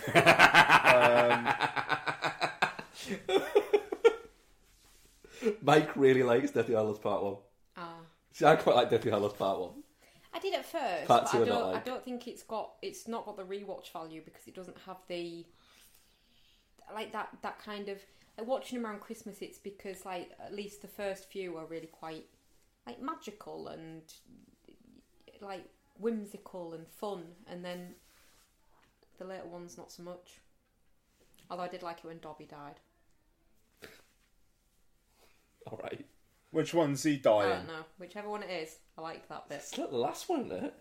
All right. He's annoying as fuck. Yeah, I've got him coming up in the next one. But this is the thing. Do I think that Lots is going to watch all of them at this point? Probably not. But she's going to know what Diagon Alley is. And she's going to know what Hogwarts is. So that'll do. Baby steps. Yeah, exactly. Okay, couple others from me. Saturday morning at like 7 a.m, I watched Tenacious D in the Pick of Destiny. I like Tenacious D in the Pick of Destiny. It's a fucking fun movie. That film, yeah, that film's fun. Yeah, fun. Master Exploder, that sequence, where Amy Adams is in it for 5 seconds as Gorgeous Woman.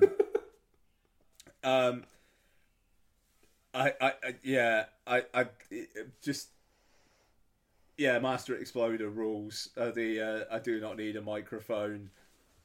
My voice is fucking powerful. Great. Really, really good cameos in it as well, actually. I forgot kind of like how many people are in that film. And it's just fun. It's weirdly innocent fun. Like, there's loads of swearing and like boob jokes and things like that, but I don't know, it just feels like 12-year-olds running around being funny dickheads. and that's fine. So yeah, Tenacious D and the Pick of Destiny. I like it. It's on Amazon Prime. It's worth another go.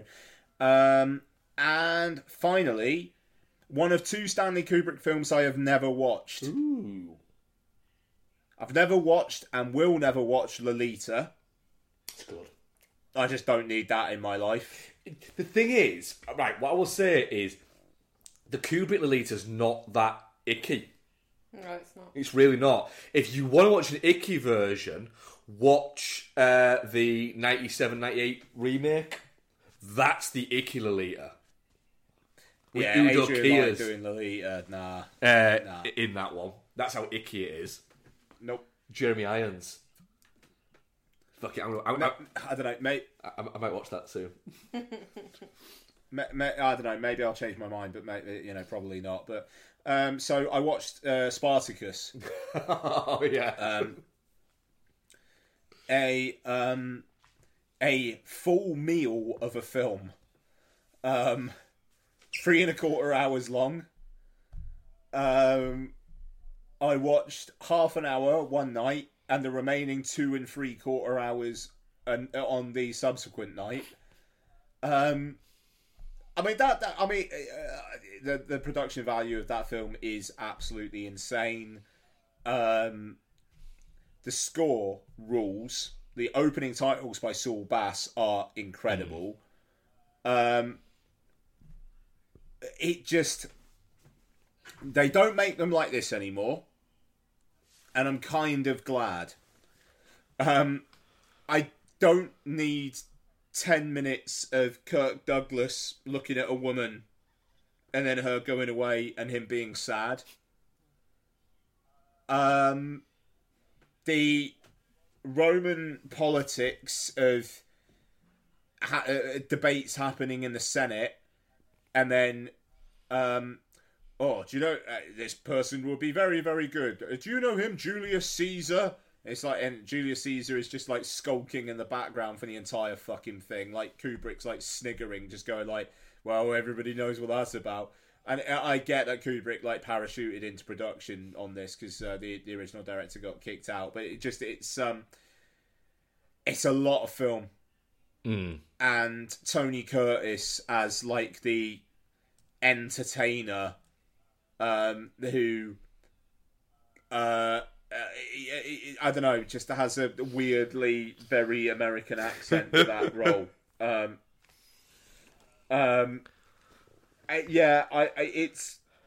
It's a lot of film.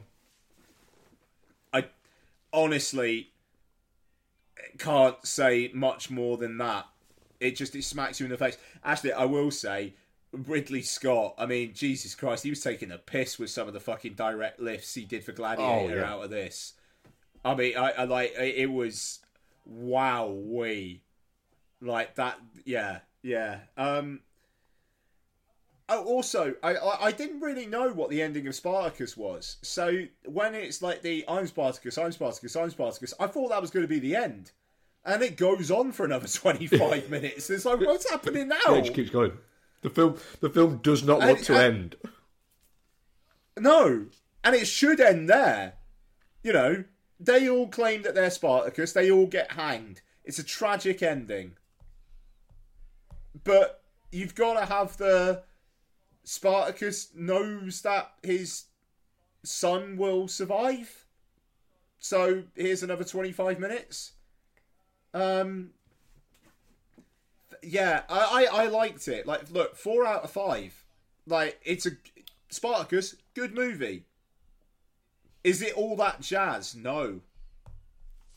Like, just in terms of like classic films that I watched for the first time, rankings for the year, all that jazz is just up, and Spartacus not so much. But it looks great. The thing about Spartacus is you watch it going, yeah, it's good. But that's it. It's just a really well-made film. Yeah. It's almost like, okay, yeah, that's exactly what I thought it was going to be. There you go. Spartacus. I'm done. Bex. Yes. What have you been watching? The only film I've watched on my own was Ant-Man and the Wasp. I'm assuming you spoke about Infinity War. Yeah, but what were your Infinity War feelings? Yeah, it's very good. I think you kind of pointed out it does bag a little bit, which it does, but it is possibly the second best Marvel movie, I would say, for me. But then Mark, that's the only one obviously that Mark's watched with me throughout my Marvel rewatch, so he then indicated that he wouldn't mind watching Endgame, maybe, possibly. So I watched Ant-Man and the Wasp and have Captain Marvel to watch before we can do that. So Ant-Man and the Wasp was a lot better than I remembered it being. I think Ant-Man feels a bit throwaway, but Ant-Man and the Wasp I think has got more connective tissue to the main arc, which, I don't know, gives it a bit more weight, I guess.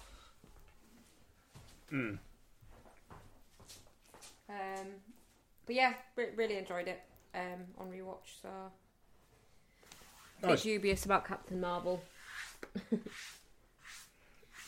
I think everybody's pretty dubious about Captain Marvel. Yeah. I don't know how I didn't hold up great for me on first watch, so I don't know how it's going to hold up on rewatch. But we'll see. Yeah, I don't know. I'm somewhat looking forward to a rewatch of Captain Marvel just to kind of get my thoughts. Like, Ben Mendelsohn's always good value. That's the thing. I don't know. She's just really fucking irritating. And that's it. That's all I've watched on my own. So, what have you guys been watching together? Thing? Yeah. Have we spoken about the fact that everybody just kind of wants to accept the fact that this character doesn't exist anymore? It's like Captain Marvel 2 will come out and everyone will go, who? Yeah. It was a bit everywhere and then nowhere, wasn't it? It's made no real impression. No, it's not left on mark at all, is it? Then she's in Endgame, so... Yeah, but she's kind of... It's almost like they all went, oh God, she's such a twat during Endgame. Like, they didn't like her. No. Well, it's interesting that the next one is The Marvels. Yeah. And it's her and the daughter from Captain Marvel grown up and Miss Marvel. And Miss Marvel, like, okay, fine, she was in the TV show, but she's really, really fun. Everyone I know who's watched Miss Marvel has said the same thing. Is that she's a good time. Massive potential for upstaging Captain Marvel in the Marvels. But I do wonder whether Brie Larson would just be like, yeah, fine, whatever, I don't care. Yeah. Do you know how much money I lost in NFTs? Oh, God, I hope she lost a lot. I hope everybody who invested in NFTs who were doing it because they're celebrities lost a lot of money, to be clear. Yep. That was a weird time, wasn't it? Where it's like, here's a picture of an ape, it's worth $50,000. Yeah. But you don't own the picture. You don't actually physically get anything. You just get a receipt for it. An electronic receipt. It's just... How fucking stupid are people? It's so dumb that even The Simpsons didn't predict it. Yeah. Is that everything you watched then? Mm-hmm. I kind of sort of get the blockchain. But to the extent where it's like, okay, it's the simulation just not making that much of an effort. Yep.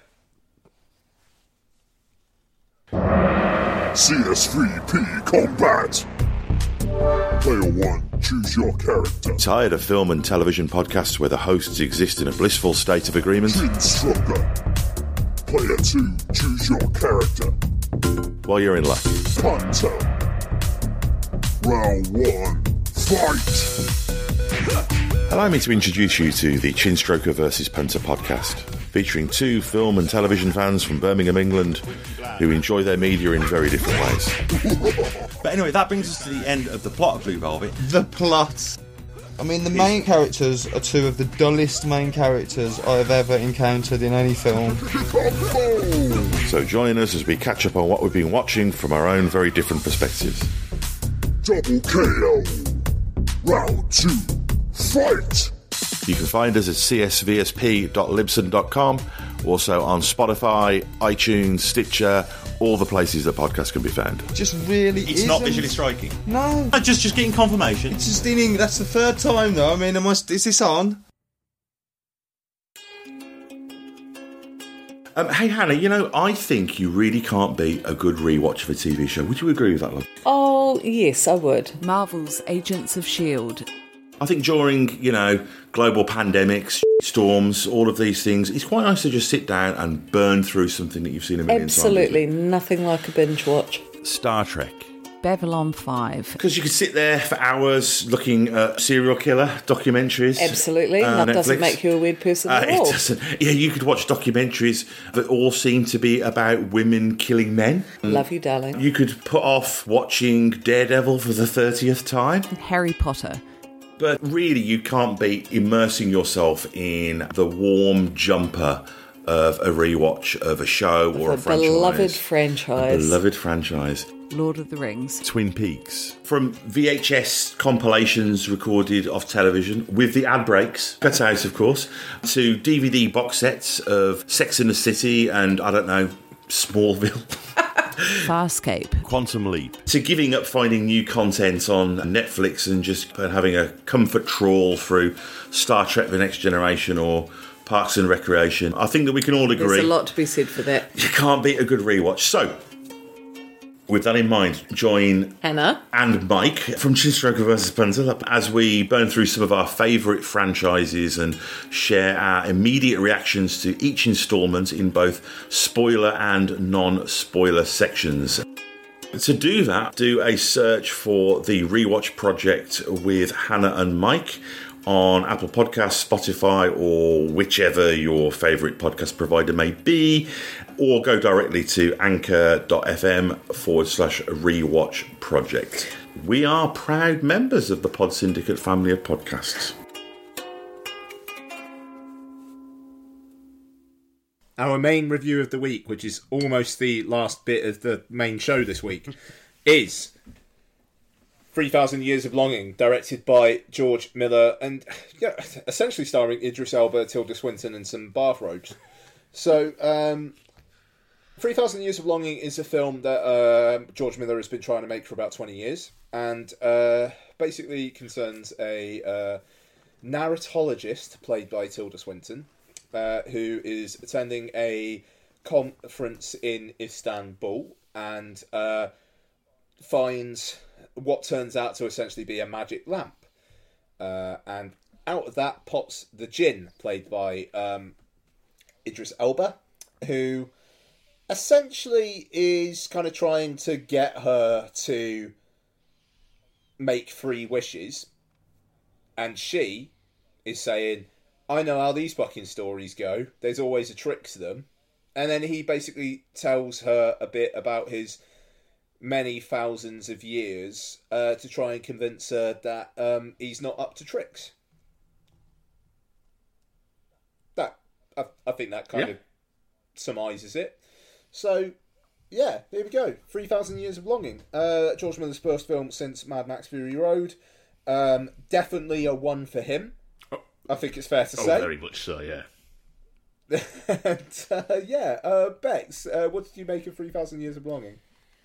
I was really dubious about this one because I think I said last week I'm not particularly keen on either of the main stars.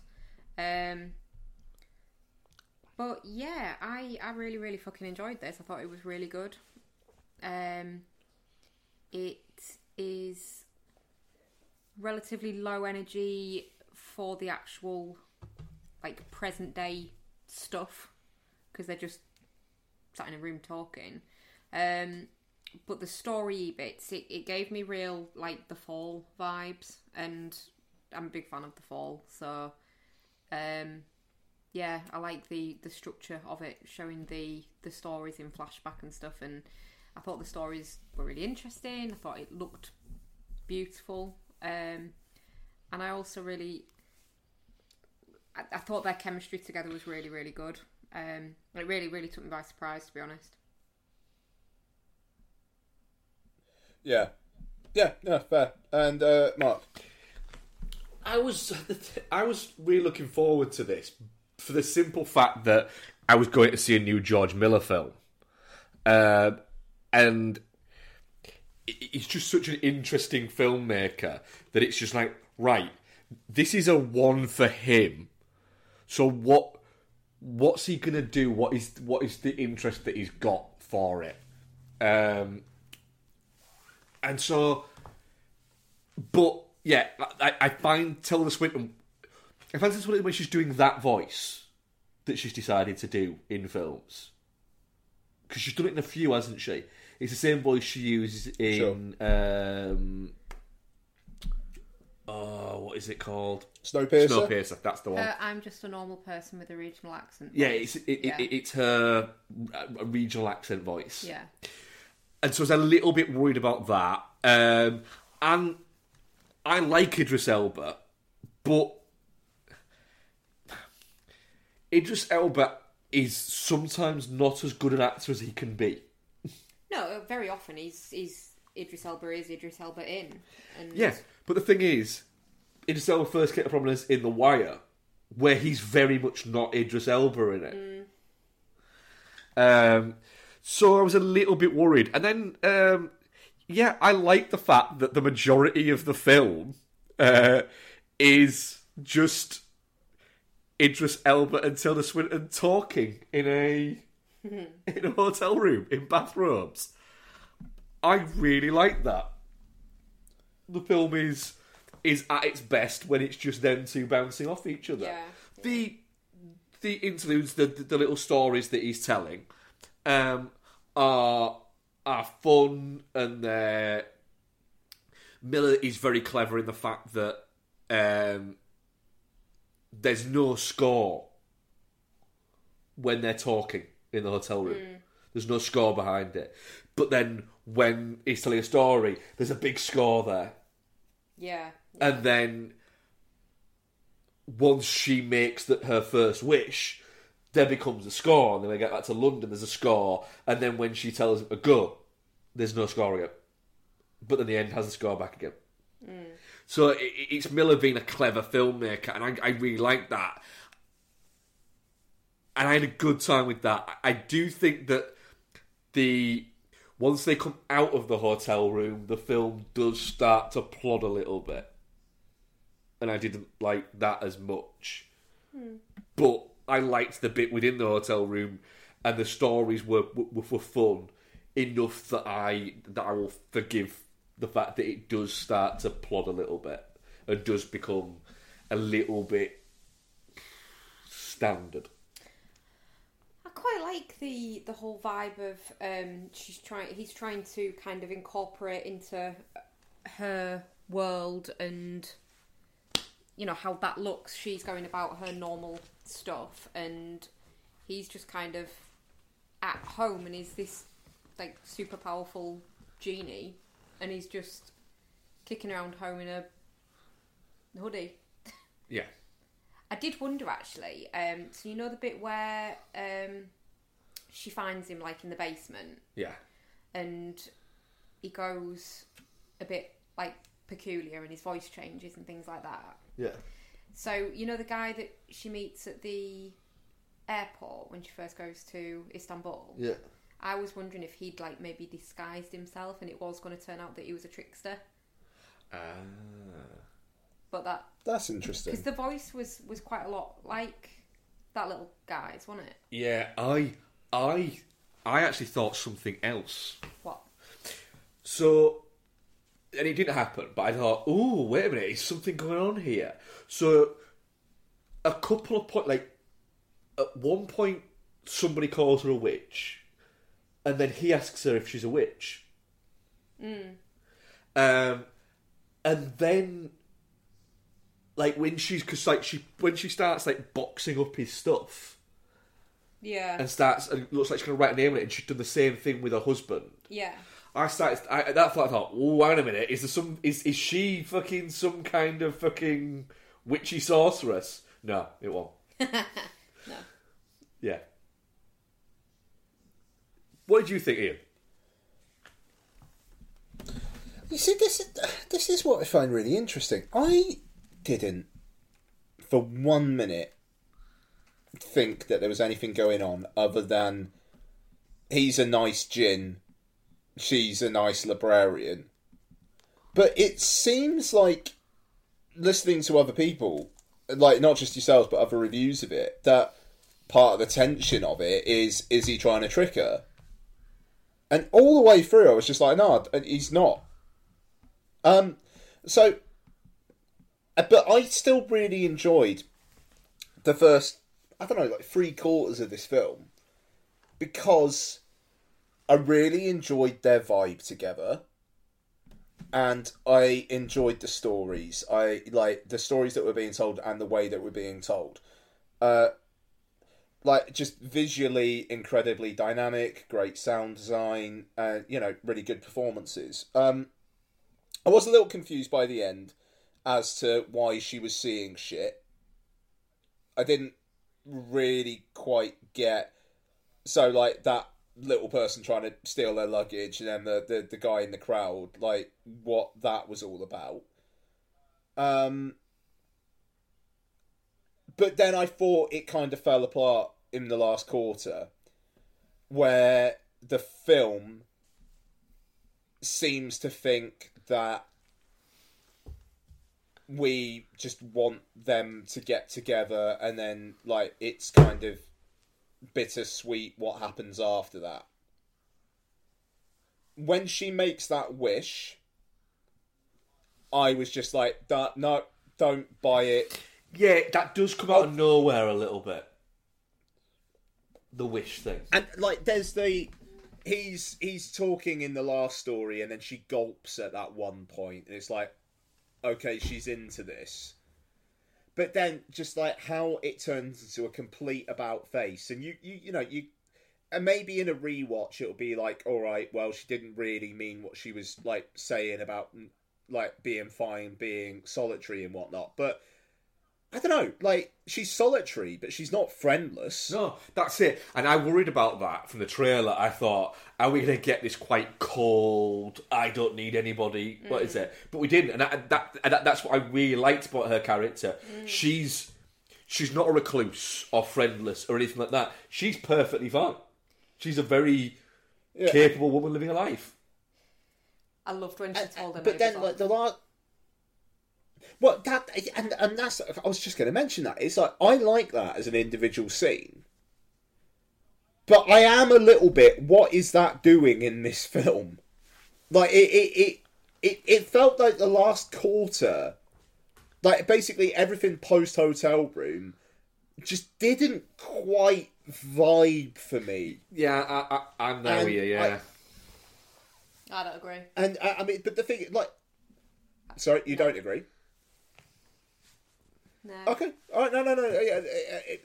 No. I mean, I just, yeah. Okay. No. That's fine. I'm glad.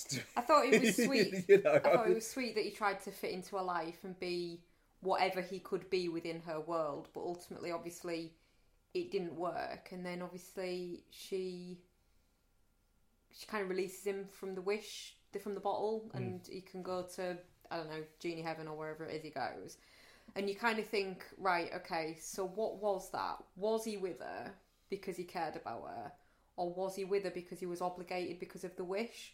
And then at the end, when it turns out that he comes back to visit her and stays longer than he should and all this kind of stuff, it was like, oh, he really did love her. That's so cute. I love that. Yeah. and I don't know. I mean, like, in the kind of, like, the classical love story kind of tales, like, I think that does work, and like the way that this is it's telling kind of like classical stories with like broad themes within the film, I think maybe that does work. But in terms of, I don't know, modern movie making sensibility, I'm just thinking I don't buy that relationship being as deep as that means. I get that they like each other, and I think they got, you know, it's Big Idris Elba and Tilda Swinton, two people you wouldn't necessarily would automatically say would have chemistry with each other, and they do have chemistry with each other. But I wouldn't necessarily. This film doesn't. When she gives that wish, I don't buy that wish, and then I don't buy Idris Elba actually being, yes, I do love you. I don't know, if it was companionship as opposed to, I don't know, but there's the distinction there is murky. It didn't quite fit, and like I say, that scene with her having a go at the neighbours. It felt like George Miller had just been like for a week in London and was like, people are fucking horrible, and wrote a short film within this film. And I agree. Yeah. That almost feels like a story Tilda Swinton told about her neighbours, and George Miller went, let's put it in. Yeah, for sure. And but the thing is, what Bex is saying, it's not something where I'm like, I don't get where that's coming from, and I think maybe a second watch I'd key into that more. But on the first watch, not so much. I don't know. I think it's a shame because I was really enjoying it up to there. Yeah, I think the wish from her comes from she'd kind of, after her marriage failed, convinced herself that she didn't need that romance kind of aspect to her. She was happy with her friends, she was happy with her life, but it was evidently there, and him telling the stories about all his like love affairs with all these women and what they've brought to him personally, and how like passionately he tells the stories about these women of his life. Maybe it just like reawakens something in her that's like, actually, fuck no, I do want that. I do want the romance and the passion, and that, you know, I do miss it. And then I think from his point of view, I think he appreciates her, like, her complete contentment with, she's not, when she's offered 3 wishes, she don't go, right, I want this, this, and this. She's just like, nah, do you know what, I'm alright. And I think for someone that can grant wishes, like if you, I don't know, say you had unlimited money and you went to someone and you were like, I want to make your life better, I want to give you whatever money it'll be to make your life better, and they're just like, nah, do you know what, I'm alright. It's like, I don't know, he wants to be able to give her something in exchange for his freedom, and she just don't want anything. I think that must be quite intriguing for him. I don't know. Yeah, no, I absolutely get it, and I don't know, I'm not going to go hard on this last quarter ruined it for me, because I think a repeat viewing of it, it just made gel for me more there. But on a first time watch, I really liked the film, and like the scene where he first comes out of the lamp and he's speaking that like foreign tongue, and he's a bit where it's like he's absorbing all the information, and just like the way that the fucking Apple startup sound kind of like go as he's like sucking it in, and the little Einstein thing. I mean, like that stuff, it's so playful, and just like nobody but George Miller's going to do that shit. You know, it's in the hands of so many other filmmakers. This movie would have been 2 hours 40 minutes long and would have been a fucking mess. Yeah, and it's not. It's a last quarter that seems to be quite speedy, where the first 3 quarters took their time, and then you've got Big Idris Elba kicking a football at the end of it, which I fucking know he suggested. I know he fucking suggested that. Yep.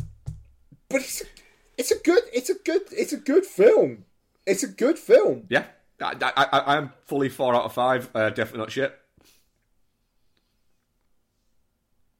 Yeah, it's Same. not shit. You will believe a Swinton and Elba could fuck. Yep. That should be the tagline. Sorry, Bax. No, I was just saying, yeah, definitely not shit from me. Yeah. Our audience poll was definitely not shit, 71%, and touching cloth 29%. Fair play. And our second week in a row of covering a Big Elbow film. Yeah. We got any Big Dress Elbow coming up I'll have next a look week? and see. I don't think we do, no. But we've got anything coming up before the end of the year. I feel like we do. Big Dress Elbow, not in bodies, bodies, bodies. I'd fucking love that. Bodies, Big Dress, bodies, Belbo, bodies. At least got nothing else coming out this year. Luther, but that's a film. That is a film, apparently. Really? Yeah, the Luther film Right, great. coming out on Netflix. Have you watched Luther? Go watch. Like the first episode. You watched the first episode. Go watch that like we did Downton Abbey in New Era. Yeah. This is Luther prick. I'll tell you what, Don started watching Downton Abbey on Netflix, and it's like every now and then I just do find myself watching 5 minutes and just going like, this is all right, this is good comfort TV, this is. Oh, fuck off. I'm never gonna fucking watch it. Don't get me wrong, but it's I don't know. It's got a vibe. Anyway, let's have some questions. Well, I asked the question saying, off the back of Don't Worry Darling premiere this week, who are your favourite musicians who've also acted? Rick Kidd, probably Sinatra or Dean Martin in things like From Here to Eternity, Rio Bravo, Ocean's 11, and you can't forget the Cannonball Run films. Probably best to avoid Pet Shop Boys film. It can't happen here. A trippy slice of 1980s. He is right, that is a weird film. Mike Chinstroker says Tom Waits. And Andrew Jones, friend of the show, we have a gif of Jessie Buckley. Is Jessie Buckley a musician who acts or an actress who has released an album? I thought it was the other way around. Yeah, I think that could be the other way around there. Tom Waits. By the way, her album with Bernard Butler is really fucking good.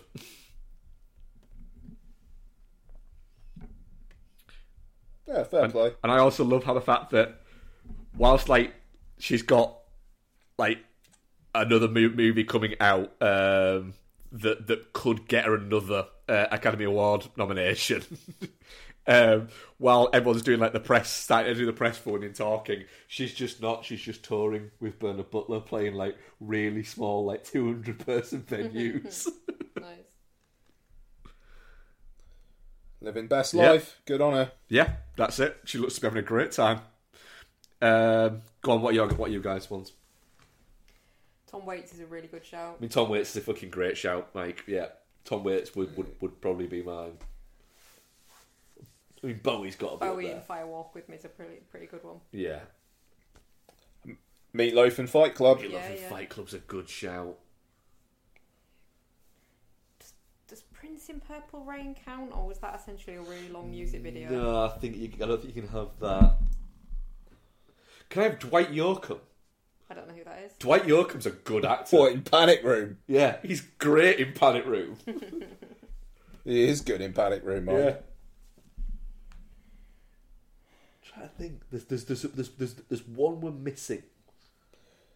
Damon Albarn in Face. Face. Yeah, Damon Albarn in Face. Face is a good film. Albarn's actually not bad in it either. I think it's weird when you have like musicians that become actors, then their acting career completely eclipses their singing career, and you completely forget that that's what they started as. Like Zendaya, for example, you'd never think, oh yeah, she gave up a really successful singing career to be an actress. Yeah, but she was Disney acting before she did singing though. I don't think you can have those. Do you ever remember like anyone's seen? Because I have seen it. I think I made you watch it. So the David Stewart movie Honest that starred like 3/4 of All Saints. Oh God! And the other one just went, "I'm not fucking doing that." It's terrible. It's David Stewart. Yeah, that was a weird. Try to do like a fucking like try to do a Guy Ritchie film, but having like the Appleton sisters in it, and one of them's like a really badass. God, and then you've got ones that try really hard to make it happen and are just shit, like Lady Gaga. She's really good in Star Is Born. She's fine. She's No, the she's- weakest thing in it. No, she's not. I mean, she's in it with Bradley Cooper. She is. She's not the weaker weakest than, thing in it. She's weaker than Bradley Cooper, and she's weaker than what's his face, racist cowboy man, homophobic cowboy man. I don't think he's homophobic. Yeah, he was shitting all over what's it, wasn't he? I think he's I don't Talking think about gay cowboys. quite call him homophobic for those comments there. Right. Just for the record, I really like it. I'm not. Well, no, you just called him a homophobe, so you know. Yeah. But it was a joke. Rick Kidd, as See How They Run is coming out, who are your favourite movie detectives?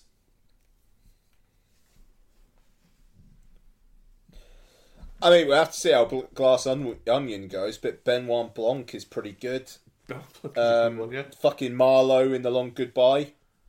Actually, Marlowe in The Long Goodbye is my fucking answer, because he looks like he's going to fall asleep the entire time.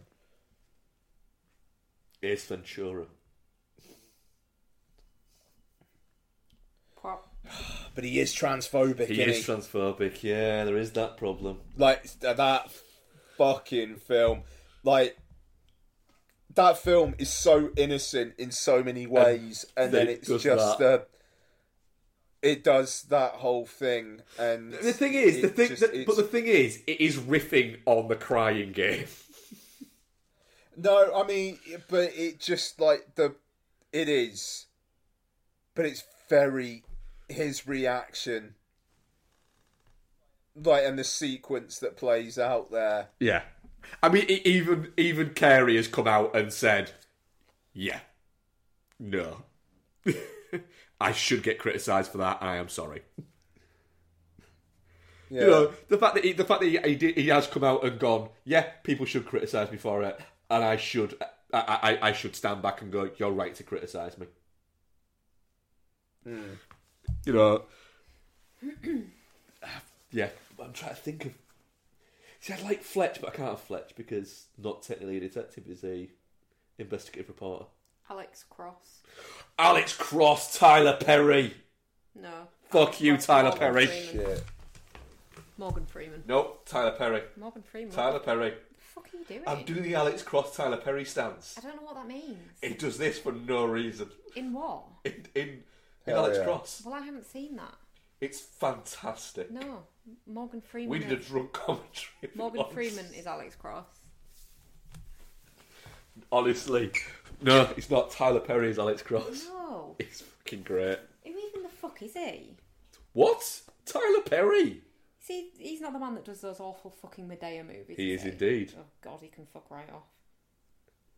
God, you're salty tonight, are you? Yeah, had a very intense day at work. Andrew Jones. Now we've experienced Michael Flatley's cinematic opus, what unlikely famous figures do you want to see try their hand at cinema? And what kind of film would they make? God. Suella Braverman doing a very, very, very, like, method take on Castaway. What you're saying is you just wanted to get in the city. Just fuck off on an island and film yourself for a few years talking to a volleyball. Let's just see what comes out of it. Maybe it'll be a hit. Is she like Home Secretary now or something?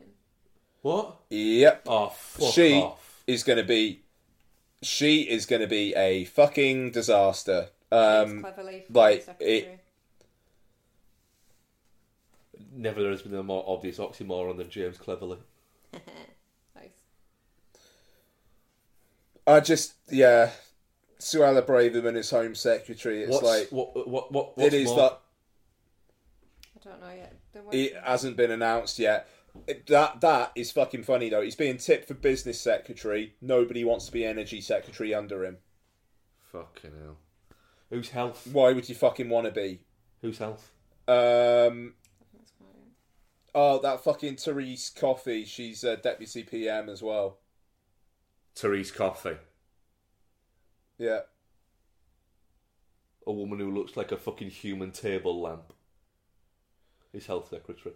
Anyway, we're getting off topic. Go on, Bex, what's yours? Oh, I don't know.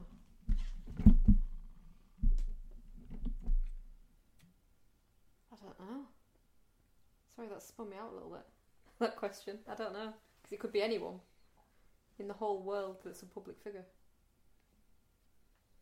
I'd like just for the sheer fucking just batshittery of it, I'd like somebody, probably Elon Musk, to give Kanye West $500 million to make a biopic of his own life. Because can you just imagine? Can you... What, Elon Musk giving notes to Kanye West about what his $500 million biopic should look like? Because could you imagine that? Oh, shit. Oh, fucking hell. It'd just be fucking... it literally would be somehow... One of them would fire themselves into the moon. God, I hope they go together. It'd be brilliant. But, like, in all of the wrong ways. And do you know what would end up happening? It'd get released on, like, fucking Peacock on a Tuesday. No, I'd be on some fucking I am so... evangelical channel, wouldn't it? I am so glad I'm going to drive a Tesla during my Florida trip and just get it out of my system and then never need to drive a Tesla ever again. Yeah. Dylan Black Lanternals. According to Google, there have been... I don't know why I'm reading this at a weird angle. I should just hold it in my hand and read it when I can see it. According to Google, there have been 29 Marvel films and 31 Carry On films.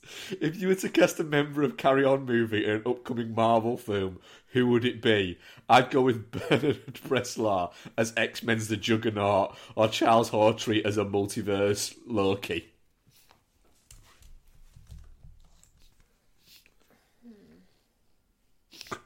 Charles Hawtrey is a fucking Barbara Windsor as the Hulk. Barbara Windsor's like a multiverse She-Hulk. You wouldn't like me when I'm angry.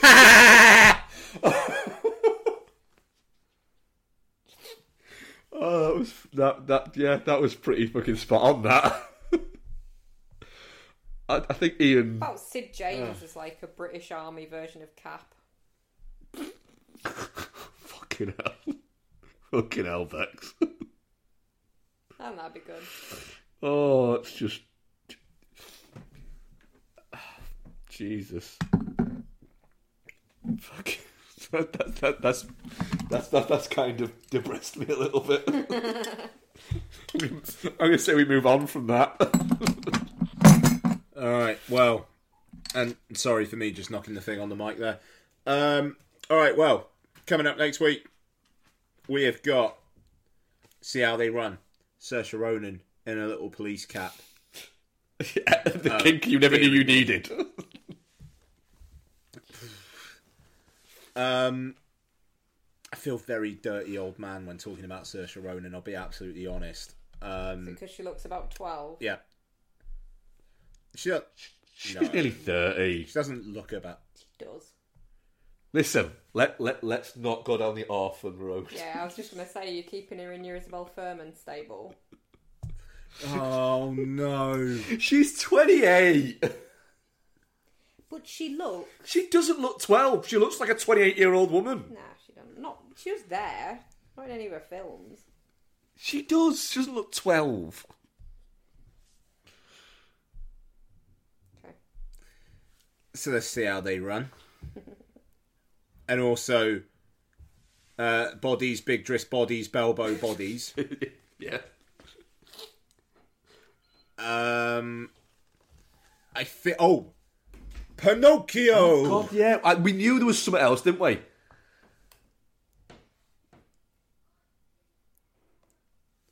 Pinocchio. It's Disney Plus Day on Thursday, guys. How's everyone celebrating? Pinocchio. So we'll have Robert Zemeckis' Pinocchio with that. They're just absolutely out onto Disney Plus. Like, no promotion for that. What I mean, like I heard a radio ad the other day. There's been a couple of trailers, but like Tom Hanks isn't going out doing promo for it. Robert Zemeckis isn't. It's just here you go. Here's on Disney Plus. Yeah. Here's the latest movie from the guy who directed fucking Forrest Gump. Even though, then again, see how they run. I haven't seen that trailer once in the cinema. I saw it once about 3 months ago, and I've seen it on every bus since.